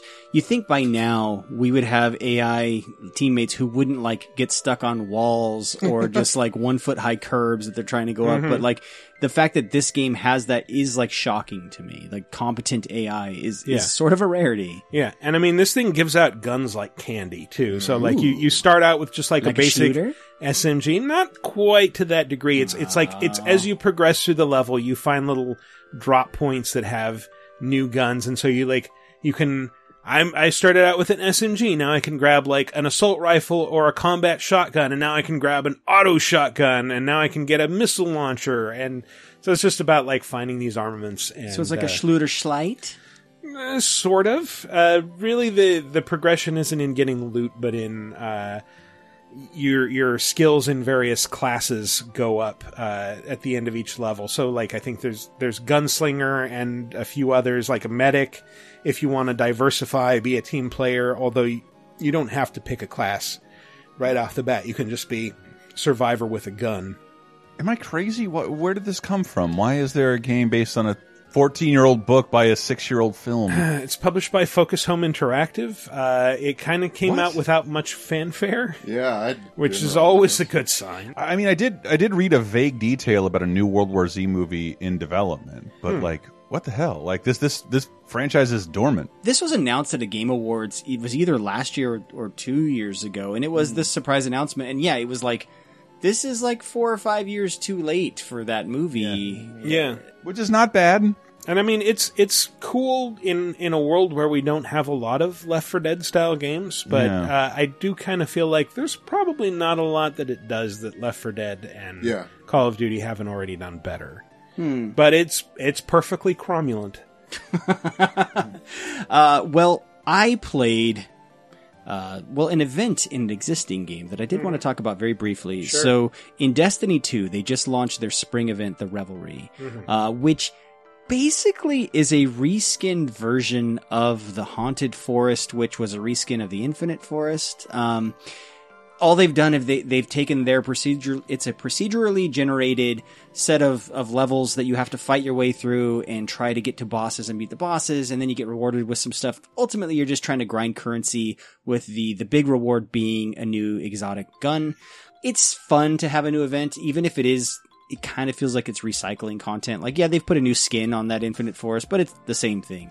The weird thing with the Infinite Forest is, like, you can see them generating the tiles. Like, most procedurally generated games, they do all that in advance. But with the Infinite Forest, like, the next tile literally appears, and there's a lore reason. It's like, oh, the Vex are constantly creating and wiping things out of existence. And so, yeah, with this one, you can see it happening. They've given it, like, a nice little spring skin where there's beautiful plants all over the thing. But it's just more of that. It's always nice to have a fun PvE event going on that's seasonal. So, hey, why not? I'll do it and get the cool, neat little gun. But, yeah, it's always nice just to have new content in Destiny 2. Sure. You played another game coming out this week, My Time at Portia. My Time at Portia, which came out on PC ages ago, but is officially released. It's no longer in Greenlight or whatever, and now on consoles also, and it kind of feels like a Harvest Moon, Stardew Valley style game, but fully 3D. Like. Yeah, the characters look like Mii's almost, though, right? Kind of, yeah. They're sort of designed the same way. Like, you design a custom character to begin with. There are Minecraft elements in that, like, you remember the dungeon in Stardew Valley where you went down and fought monsters? Yeah. You don't fight monsters, now you mine. In the dungeon, you go into ancient ruins and you smash away at walls to create tunnels, and you harvest a bunch of materials. Which you also did in Stardew Valley. Like, there was monsters in the mines. Yes. But you weren't just like creating tunnels through walls. Which very Minecraft. Yes, sure. Very Minecrafty. Huh. And then I played another release this week on PC, Anno 1800, which is very good. Full disclosure, I gave you that code. You gave me a code, and I guess, yeah, I'll say it again. I used to work at Ubisoft. I actually worked on Anno Online, which was the free-to-play browser game version of this game. But this is a full, premium PC product. And I didn't know that I would like an economic simulator as much as I like this. Like, I think the period helps. It's really cool period. It's very relaxing. It's very... If you like games like SimCity, the stuff I don't like is the nitty-gritty, like, I have to plan the electric lines and the plumbing of where stuff goes. Like, Anno doesn't make you do all that. It's like, just build houses for workers. You basically just have to manage, like, production chains. It's like, oh, you need wool to build clothing, to produce clothing for your citizens. You need fisheries to produce food for your citizens. And basically the production chains just get more and more complex as you go. The thing that Anno has going for it is eventually you will build ships and then explore other islands, and then you can kind of specialize. Remember how the most recent SimCity, they tried to encourage you to like trade with other players, and your city would never have everything. It was like, no, you should specialize and then trade with other players. In Anno, you get to do that yourself, and that you're like, well, this is my island that really specializes in mining, and this is my island that has these resources, and then you can kind of come up with your own trade network, and then also you can trade with other players, or you can trade with NPCs and just get really rich. It's like, if you like a SimCity experience, and if you like watching the numbers go up, and the numbers always go up. And if you like having it be set in that sort of weird Victorian, quasi-Victorian milieu of we're going industrial age. Yes, we're build an industrial society and go out and colonize the world. So the crazy thing about with these our games, gigantic mustaches. Oh, yes. The crazy thing about the Anno series and Settlers, sort of the sister series, same studio at Ubisoft, it's Ubisoft Blue Byte. They are like the two biggest franchises in Germany that like we have never heard about over here in the United States. They are huge anytime one of these games comes out. But they're worth playing. They're worth checking out. If you like sim games, if you like SimCity, like I said, give it a try. I think Anno did get a little popularity over here with the futuristic version that came out. Was it 2070? 2070. 2070. Actually, you know, something interesting about the Anno titles. I know the factoid. Do you? Yes. You want to say it? Go ahead, Michael.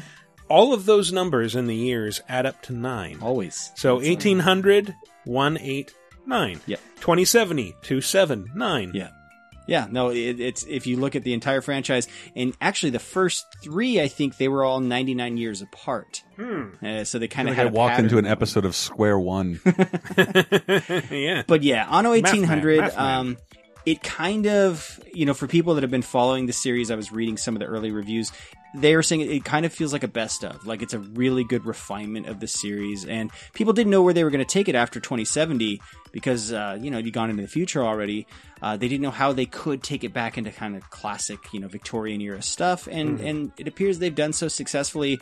I'll tell you right now, as I'm talking to you guys, like, it's one of those games that's sort of calling me. It's like, I can't wait to get home and farm some shit. You know what I mean? It's it's like a German wheat farming simulation, and it's still super fun. I don't know why. I should say, in my time at Porsche, you can actually farm for shit. Okay. You can go out into the field and pick up animal feces and then run around with it held up over your head. Just like Mad Max. Perfect. Perfect. Yep, exactly. Anyway, so yeah, Anno 1800, very, very good sim game. Check it out. And again, I got a code.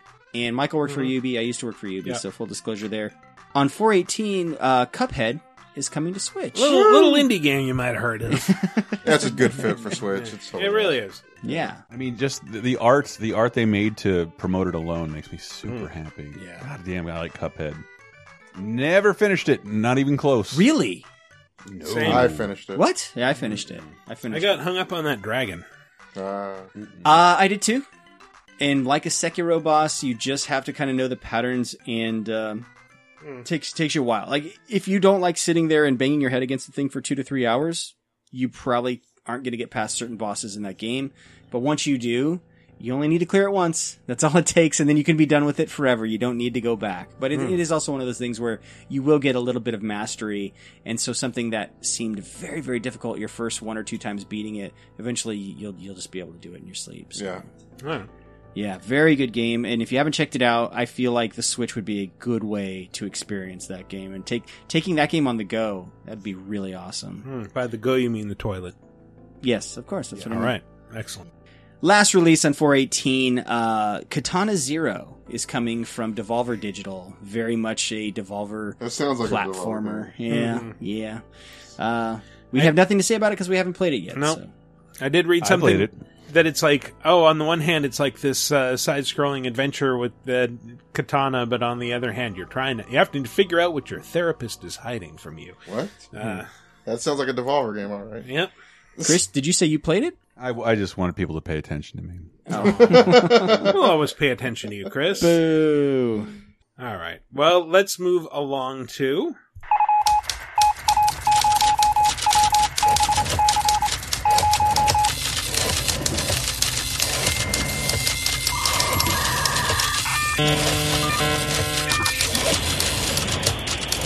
News. The PlayStation 5 Oh god, is a real thing. No, the bigger news was the appearance of Sweet Tooth at the end of the Rise of the Skywalker trailer. That was amazing. Never mind. No one's going to get that joke, but Emperor Palpatine's laugh sounded a lot like Sweet Tooth. Yes. But yes, the real news of PS5. This is a weird way to talk about What a weird this. way to reveal it. Yeah, it was my a Wired understanding exclusive. is that Wired had the info through a leak, and Sony just decided, that you know what, makes let's sense. just do this right. Yeah, and they got him in a room with Mark Cerny, who basically just showed them everything. And so PlayStation 5 is coming. They did not give any dates, but most people are thinking this will be a 2020 release. And Sony will most likely be showing this at E3 well, they're not going to be at E3. It's whatever they're doing, their little, like, Nintendo Direct, Sony Direct. Yeah, I was going to say, so much for we don't have anything big to show at E3 this year. Yeah, well, that's kind of a big thing. I thought the article said they weren't going to talk about it at E3. I mean, I don't know. At this point, once you've gotten out there and confirmed all the they've things... said that they're not going to be at E3. Yeah, they're not. No, but they're doing their little Direct thing. Yeah. You know. So Mark Cerny did show off the console. When I was kind of reading all the specs and everything, what this very much comes across to me as it's just an ultra powerful PS4. It's like well, he made a very clear point of saying this is not just another hardware upgrade. Like the things that they talk about in that article are like, ray tracing. Well, ray tracing is a big deal. Detective ray tracing, and the fact that he's talking about ray tracing, that it's just like, okay, you can make light behave in a realistic way. You can make real reflections instead of like redrawing the scene through a looking glass, and it's also, he talks about the audio applications. That was nuts. No one's talked about game audio in fucking years. Yeah, and saying that like this will be we haven't really updated the audio of games since the PlayStation 3 era. It really should have been overhauled, and surround sound through normal TV speakers he's talking about, and like headphones will be like a ridiculous like directional thing, like, which, to be fair, like, stereo headphones are already great for getting directional sound in video games. I rely on that for survival in a lot of games. I mean, for a guy who, I loved setting up like the full-on 5.1 surround systems back in the 360 generation, it almost felt like this generation did take a step back in that regard, and that, like, more people were interested in simulating 3D sound through stereo, and it would sometimes work better than others. I personally have never found 3D sound to work in a surround sound setting. And I can't explain to you why. I wish I had a better diagnosis, but like I used to play all first-person shooters with 3D stereo 5.1 headsets. That's amazing. Yeah. And you can tell where every footstep is coming from. Right. I've never been able to recreate that in the living room. No, especially not coming out of TV speakers, Yeah. like No, I have a 5.1 surround sound. It doesn't connect. It doesn't do the same thing. You'd have to calibrate your speakers to every game, and I just never had that experience recreated in a living room setting. But like some of the things that he was talking about that were especially striking was like the Spider-Man demo. So I was like, here's SSD. Here's Oh what my it's. God. Yeah, we're gonna have an SSD in it that's gonna be super fast, and like here's what it's like to fast travel in Spider-Man for PS4 currently. Yes, and it's like takes about 15 seconds with the subway interstitial. And with the PS5 hardware, it's like less than a second. But the problem was that was a really crappy game to illustrate that with, because in Spider-Man, those little cutscene, those loading screens, they're the best. The subway scenes are the best. They should have used a different game, because that's. But I will actually disagree with if he's saying this is not about the hardware, because everything he showed off, yes, granted the hardware can do a lot more, but it was all hardware related. They're basically showing it's a super upgraded CPU, it's a super upgraded GPU, both by AMD, running on the Ryzen architecture. Well, but I think the point that they're making is that like this is not just going to be the PS4 Pro 2. No, right. I mean, it's a significant step forward in hardware. But the point I was making is their play. I think their position this generation is we are going to give you more of what you're used to, just at a super powerful level. I mean, I feel like I hear that every time there's a new shift in hardware, and that never That is is the the case for PS4. more than a couple years. Well, especially since they're basically PCs now. I mean, that's basically what we can expect is, you know, you can look at them all that way as this type of upgrade because it's basically becoming a more or less modern PC, and it'll be out of date in a couple of years. And In that sense, the PS4 backwards compatibility was, while not in any way innovative, is like, oh, thank you. That's great. Right. Yeah, but so everything he's talking about though is like, you know, you're on the AMD, it's the Navi chip is the GPU, and then the Ryzen is the CPU. So it'll be much faster. Like one of the knocks against this generation of consoles is that the CPUs were almost running on like mobile CPUs. Like they were very underpowered even at the time when they announced them.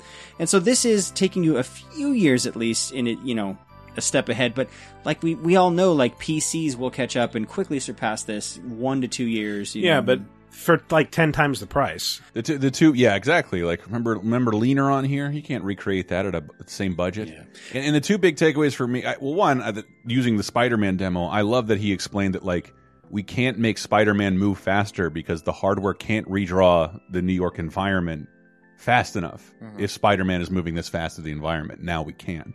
So like the next game, Spider-Man, that when we played Spider-Man, that's as fast as the hardware would allow him to move. I think that's crazy. Well, I think the thing he's talking about there, and the most exciting thing to me was the SSD stuff, which SSD tech is not new. SSD tech has been around. It's not, but especially in they gaming have laptops. like those stats they gave on loading Spider-Man is not something current SSD commercial hardware is capable of. Well, yeah, it's a super powerful SSD drive, but also the thing with SSD is it's always limited by the input-output stack, right? And so what he's showing off is that's what they're focusing on improving, so that the speed of the data it can read and write to that drive is much faster than it's ever been, that sounds great for things like loading times, right?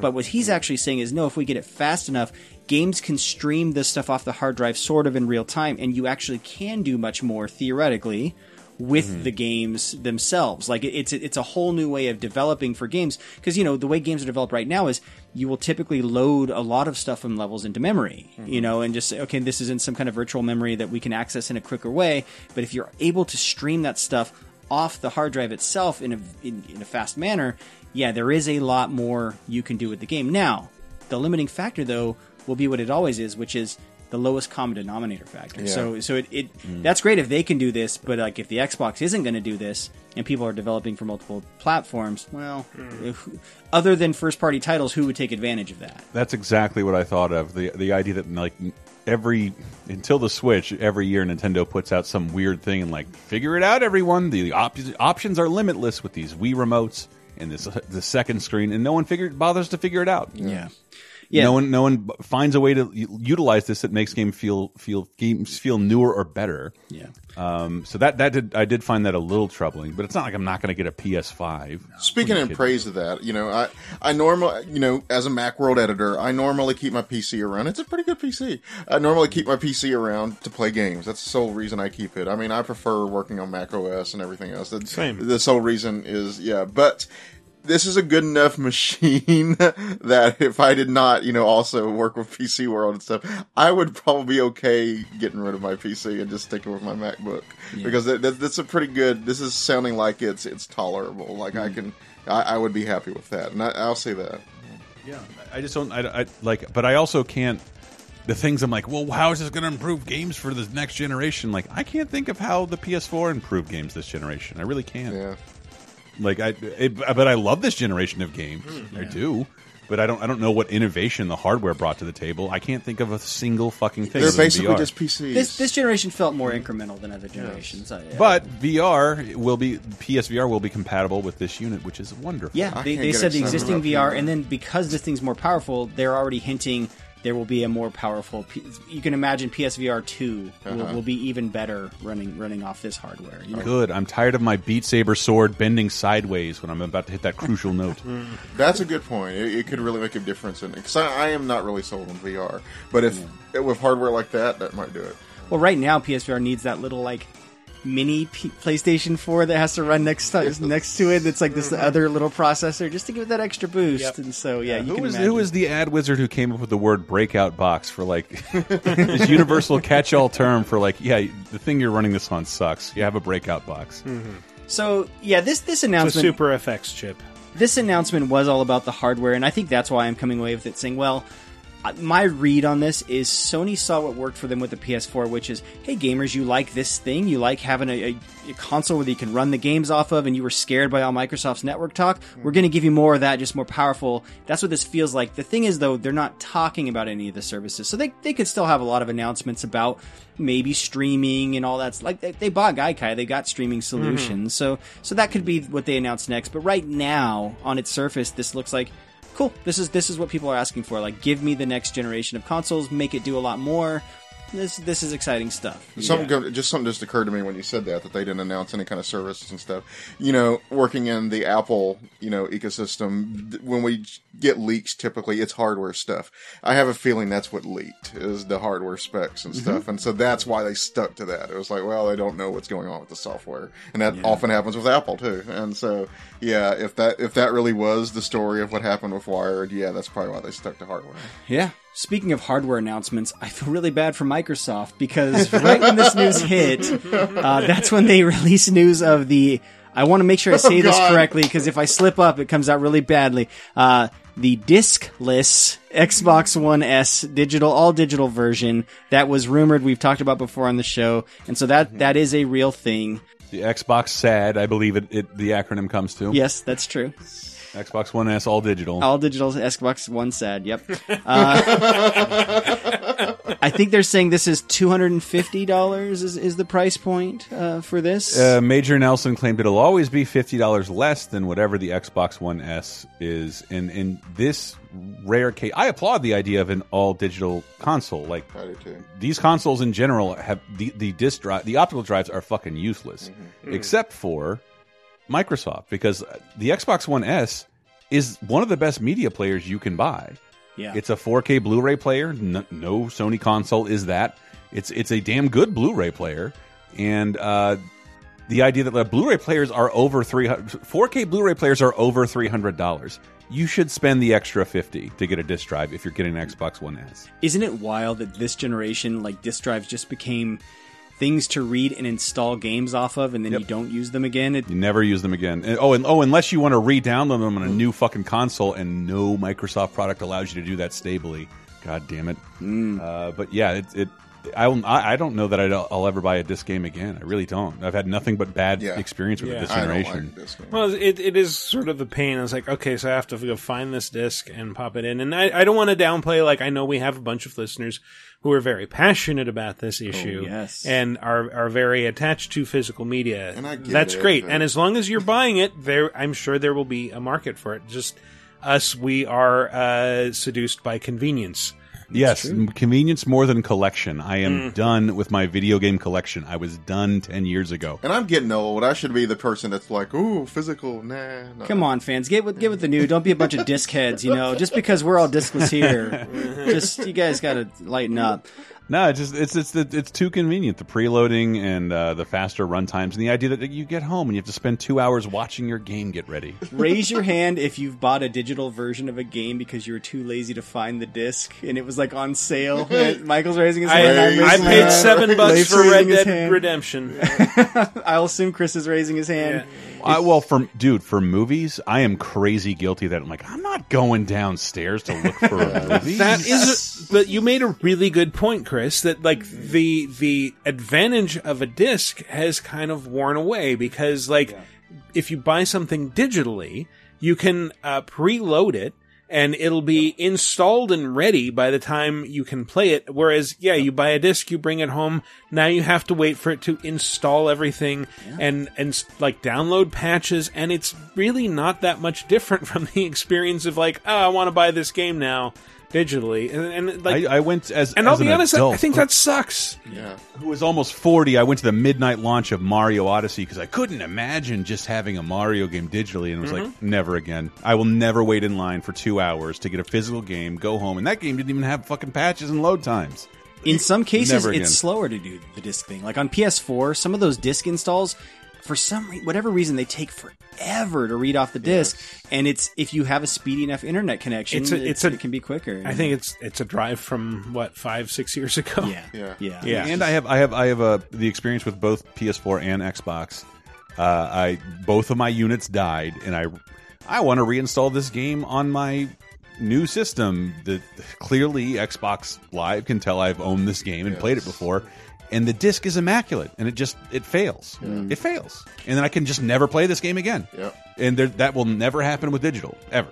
And you were making it. You kind of suggested at an important point when you said the movies earlier, and I think that was, for me personally, was a stepping stone towards that whole shift, because that's, especially now we have streaming and everything, that's like, oh well, I don't need all these cool discs and everything, and and these VHS tapes that are not going to be, it's just like, I want to watch the Lord of the Rings all of a sudden on the friggin' plane. Oh, I got it on my phone.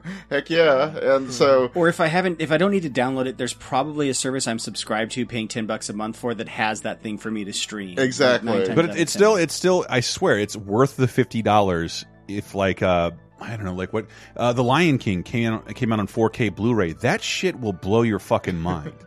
It looks amazing. Really? So does Wreck-It Ralph and shit like that. But The Lion King looks unlike you've ever seen it before. It's an extra $50 to future-proof your whole media player. And again, the Xbox One S is one of the best. It is the best media player you can buy. And online, Xbox One S's with disc drives right now are $250. Oh. Yeah. The SRP of the new all-digital system. And you get The Division. I hope that when the PS5 eventually comes out, if it has a disk drive or other physical media, that it takes advantage of that hard drive and is much, much faster than all the current disk installation options. So this is coming May 7th. Chris already mentioned the suggested retail price is $250. There's also It wasn't accompanying this announcement, but they kind of snuck in another announcement. They also confirmed that Game Pass Ultimate, that was rumored, which is a combination of Xbox Gold and the Game Pass, and so that's going to be $15 a month. Motherfuckers. And that's on the monthly rate, and so you can imagine if you paid up front, you'll get it for even cheaper. So $15 a month, you get, basically it's 4 free games from Games with Gold, as well as access to that Game Pass library. Like that's the steal. That is for me, like Microsoft's play for this generation and for next generation. It's like you have a built-in game library. I spent too long shitting on the all digital. That's a really good deal, and that's a literal game changer. The all digital, in combined with the Game Pass, that makes it a fucking crazy device. I would not put this past Microsoft to team up with Google to have a Stadia app in their system to make in an all digital device. And that would how good would that make Microsoft to stand up against Sony's very same console disc based go buy games at GameStop? No, this has Stadia. This is every game, and then all your old games. And I don't know. Like I think that they would be might. But They've been receptive to working with other people, but they also have Xstream. They have their own streaming thing. That would sort of be like if they put Steam on the Xbox One. Like, wouldn't put it past them. They put the Master Chief Collection. I mean, they want to keep that money. You've got Microsoft achievements you're earning on the Nintendo Switch, right? So anything's possible. But no, the system we will all be playing, and I don't know why we're talking about this other hardware. We are all about to spend. Well, it's 260 euros. Well, that's going to be way more. That's like $300 for the Capcom Home Arcade System, which is a giant system in the shape of a Capcom logo. So ugly. I don't know. No, look. I've had many positive and negative experience with Capcom. I don't dislike the look of their logo, and I don't.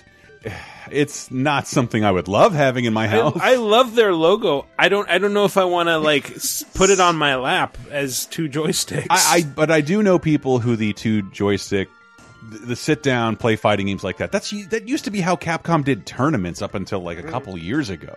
People sitting Native American style with things with sticks on the floor. Yeah, they'll put them on the floor. They'll put it on like a little table in front of them. I've seen guys do it at work where they'll just put it in like a coffee does table. make that the specifically targeted device of all time. It's so because this does not have broad appeal, and 2, having worked there, this isn't coming out here, which means a lot of the company does not want anything to do with it. Yeah, that's the thing is it's only been announced for Europe, Australia, New Zealand, and the Middle East and Russia.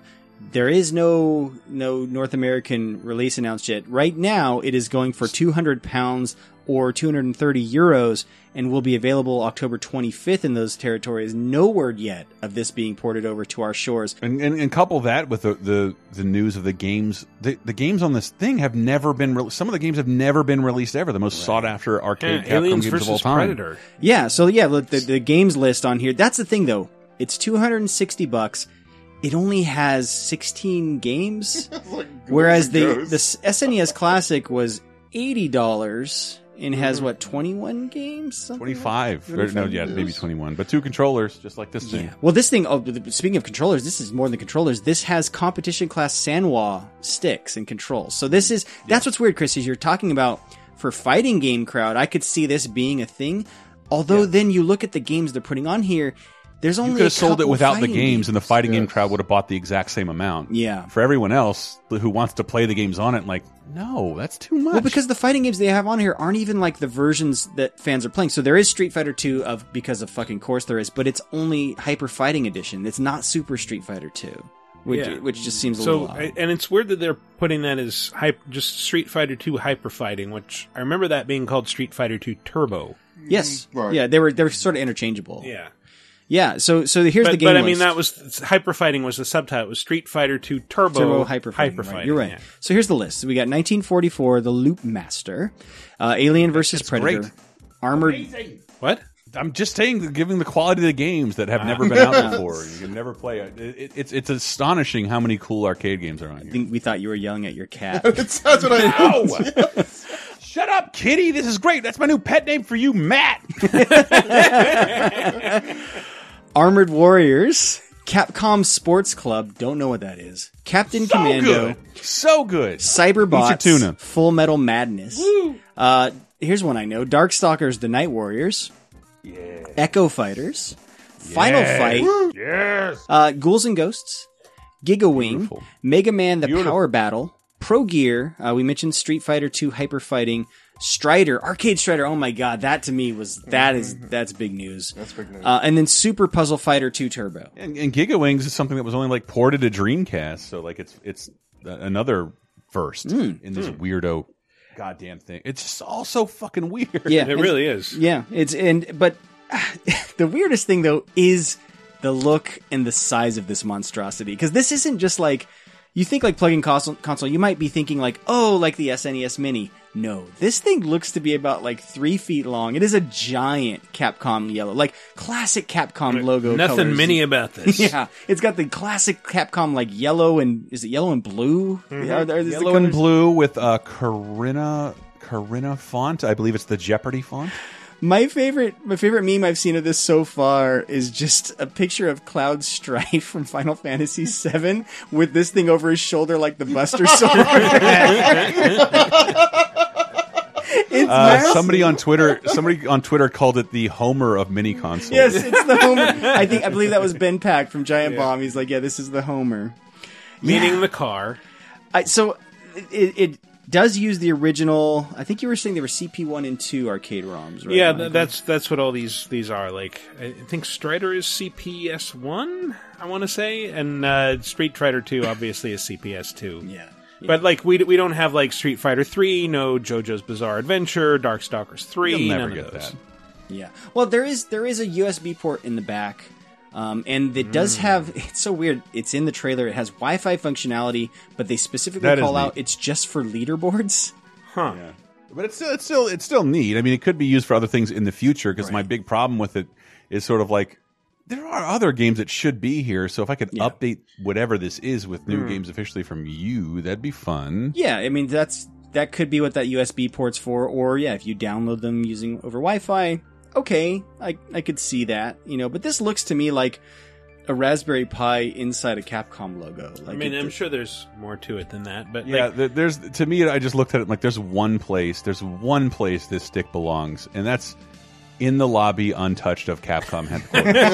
This shouldn't be in anybody's house. But I don't know. I don't buy fighting sticks. You guys might be able to tell me, like, a competition Sanwa stick, it's not cheap, so just not at all, especially not cheap two. at all. having two of those on board is kind of enough to pay for the $200 price tag itself, isn't it?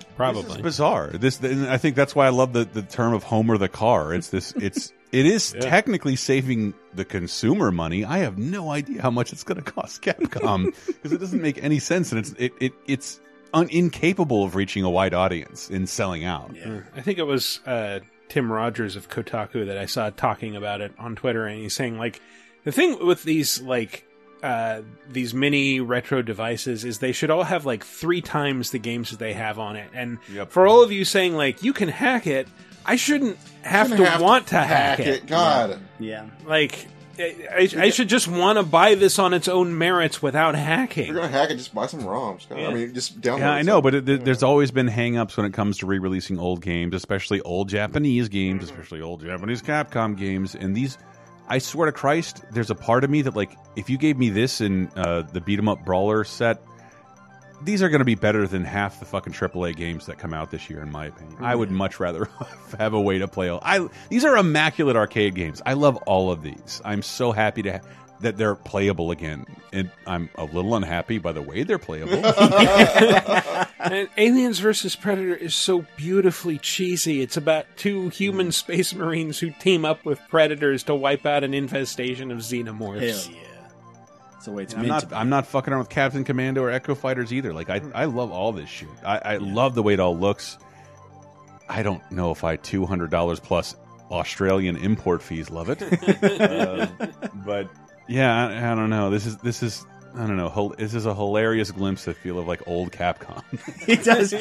Yeah, I thought the same exact thing. I'm like, man, Capcom is on a roll, man. They've got some hit games coming out. You know, it's just like, boom, they just keep coming hit after another. And then it's like, you know what we're going to do? We're going to take all that money and we're going to fucking put out the Capcom fucking logo console, baby. Yeah, just from the second I saw it, like an exclusive announcement from Capcom UK, ooh, this can't be good. Right.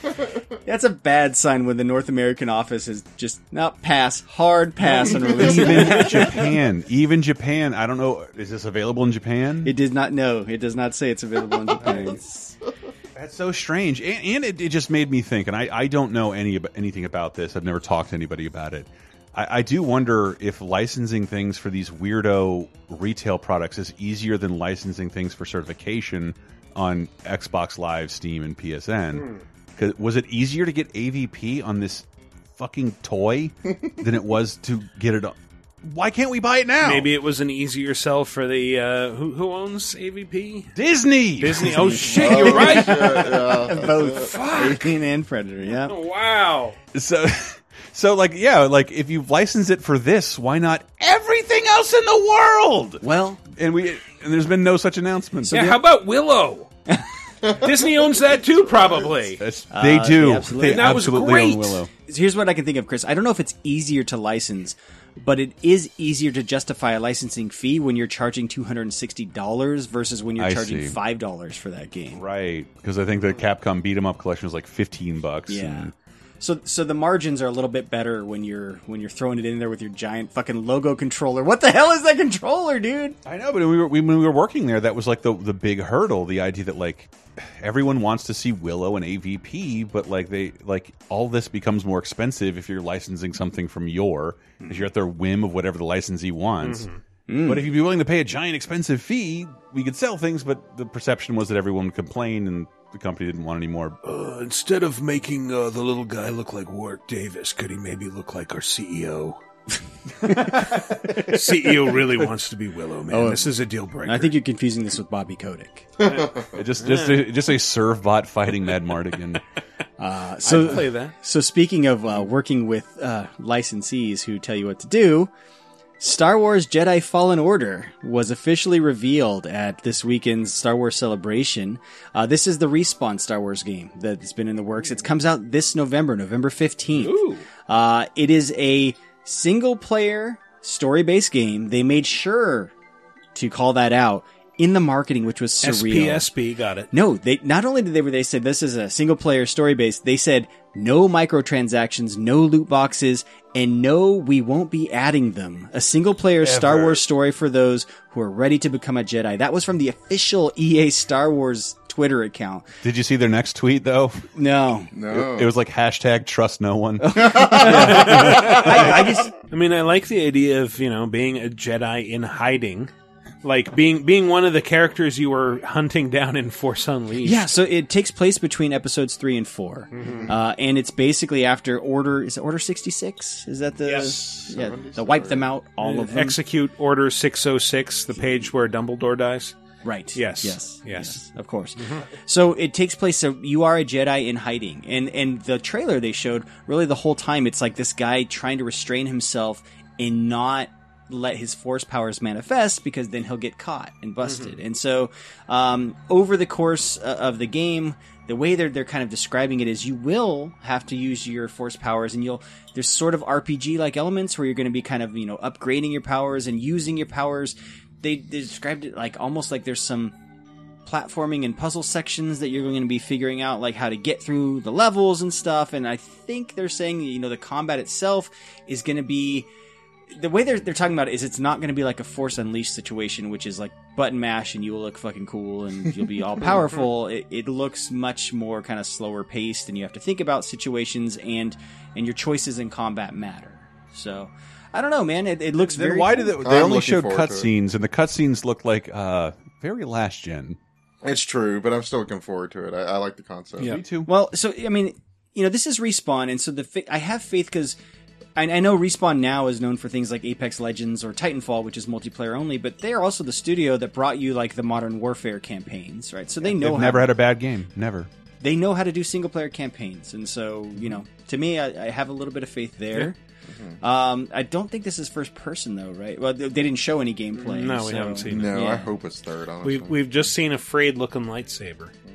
Yes, that's true. That's true. So, yeah, this is coming this November. I'm sure we will see a lot more of this game, most likely at whatever EA is doing around E3, because they still refuse to be at E3. So I'm sure they'll show some of this off. No EA at E3? What a shame. Well, let's move on to our community segment, which as always is what? Segmenting the community. Yes, thank you. Last week's question of the week was, what game character that you like would you be willing to see die, to kill off permanently, to give a glorious death to? Not a lot of people seem to like this question. Leif, you weren't here last week. Do you have an answer?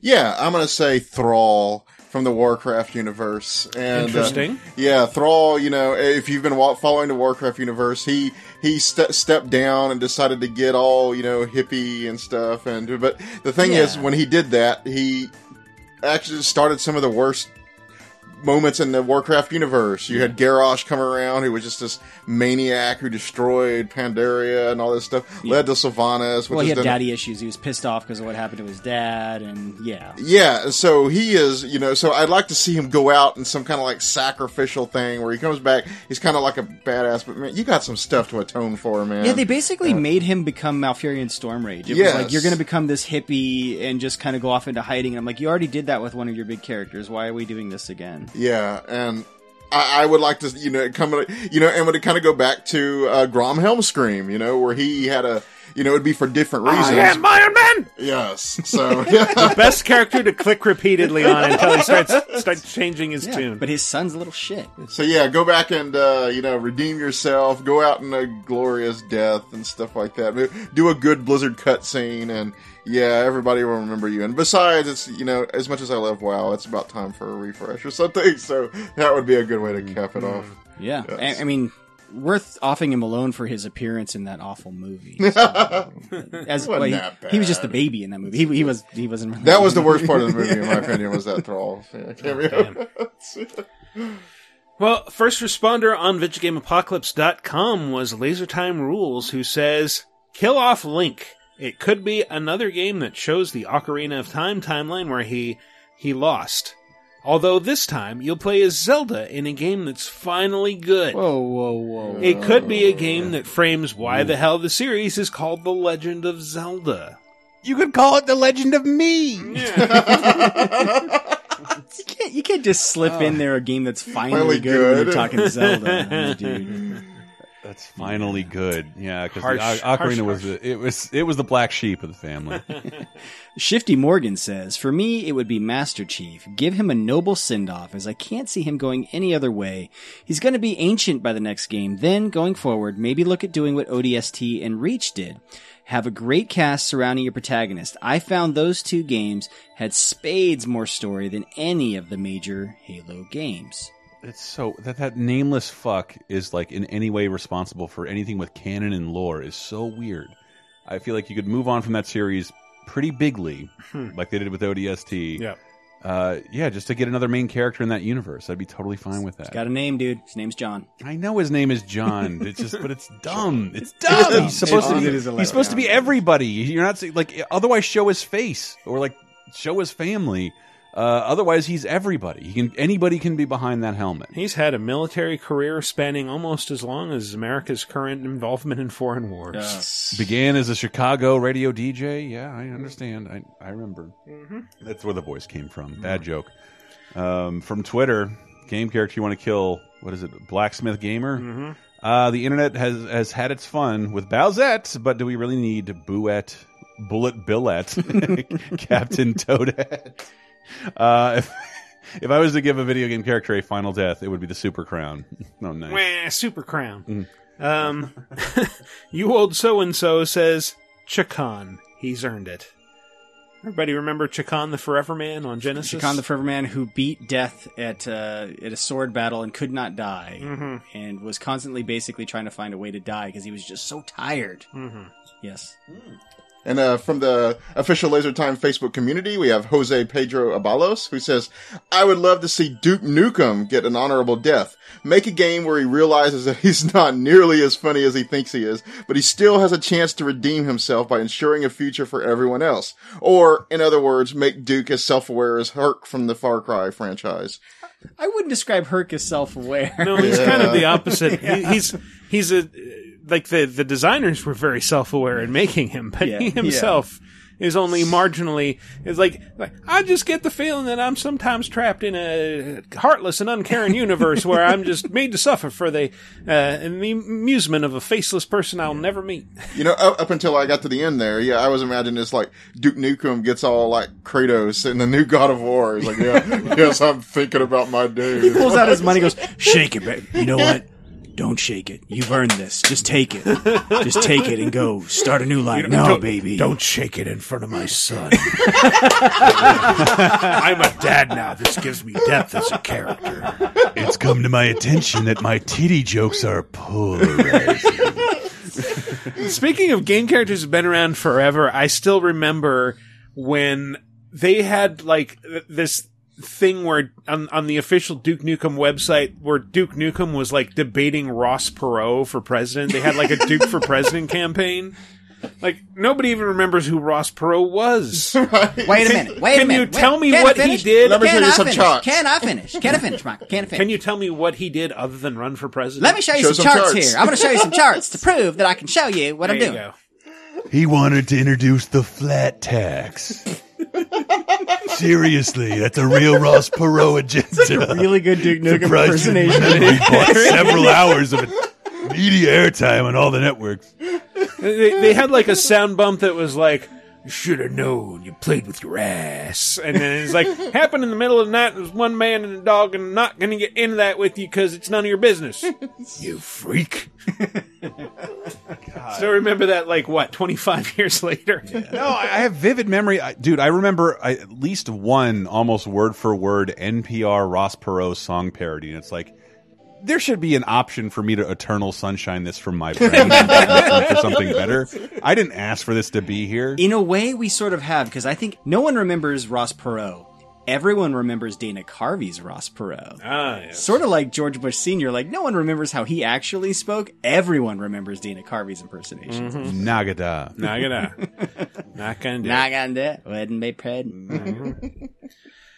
All right. New question of the week.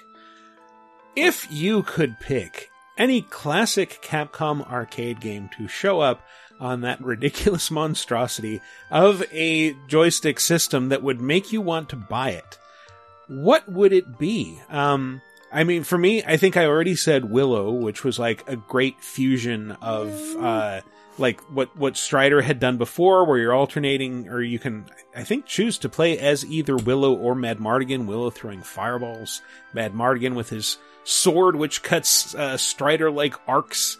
That was really cool. Yes, a working Strider 2 would be really awesome, or just, you know. That game's great. Yeah.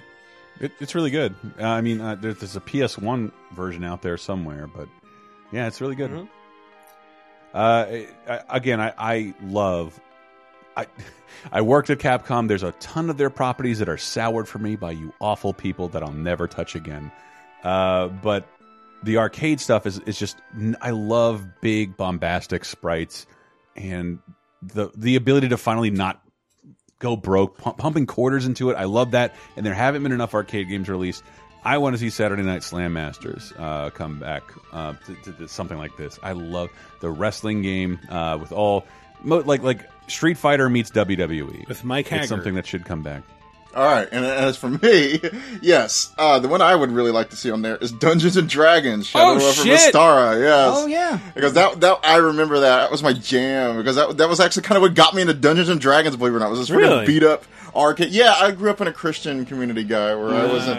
Yeah, so this was like my initiation to Dungeons and Dragons, was playing this freaking beat 'em up arcade. I have that on 360 where I played on my Xbox One. I think it's in a double pack with the other. They have D&D both of them. game. Oh yeah, Still, they hold up. They're very good. It's so bizarre because that's such a bad. It should be a bad genre for Dungeons and Dragons. Right. Beat everything up and walk right. Yeah. You can never do that in a real D&D game. I have a very similar game that you can tell is based on a lot of the same systems. It's Knights of the Round. It's King Arthur and his knights side-scrolling beat 'em up. Similar thing where they have some RPG mechanics, which at the time in the arcade, that was like the dream is, oh my god, I can have like character progression. But the thing is, you always had to leave the arcade before that could mean anything, right? Yeah. So to have that at a home system, probably that has a save state. We don't know. But like to be able to save your progress and actually engage with the systems in that game, and the fact that on that system you have a second player right there, like, because that's how those games are meant to be played, is with multiple people. I just love. Like, I don't think the King Arthur mythos gets enough game love. No, you know, it's surprising actually. It's one of the few King Arthur games that I can, especially arcade games that I can think of. It may be worthwhile to do a top 5 about it. Yeah, at some there point. we go. Yeah. So yeah, Knights of the Round for me. Let's get that on there. All right. Well, what is a classic Capcom arcade game? That's almost a tongue twister that you would love to see on that retro console, or any other retro console for that matter, that would make you want to buy it. Let us know. Go to VidjagameApocalypse.com, answer under the comments for episode 312.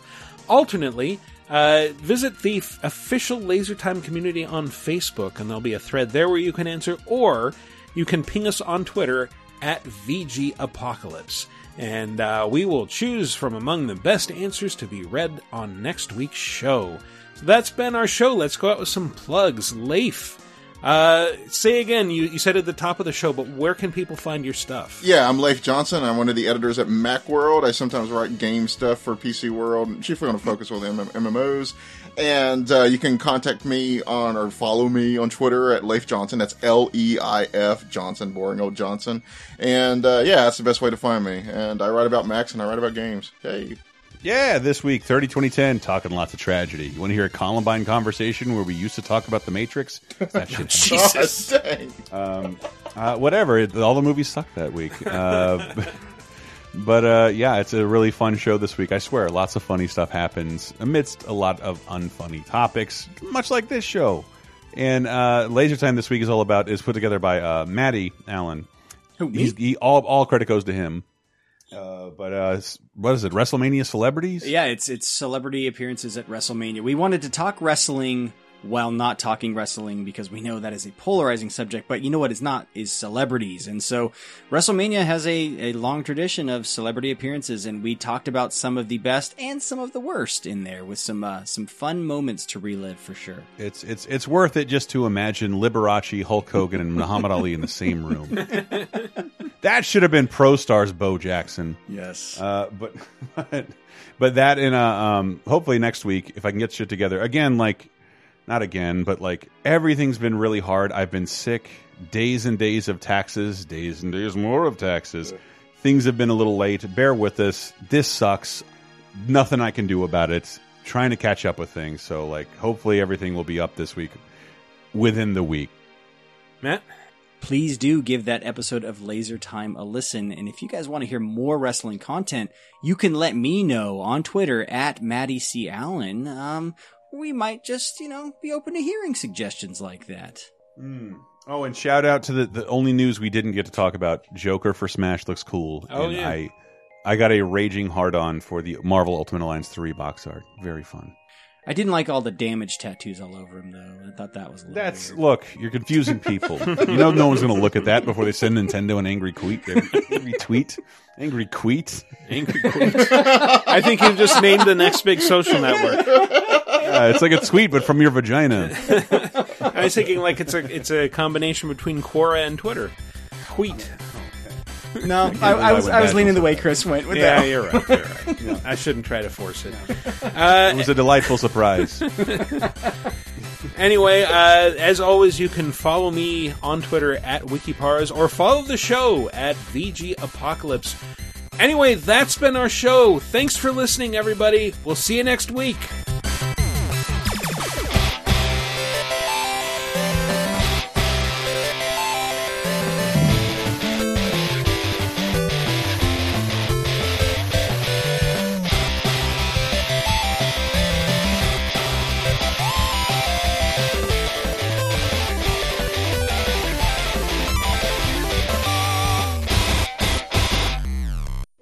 See you next tweet. Beautiful. Oh man, this tweet has 10,000 retweets. It's very popular. I got that.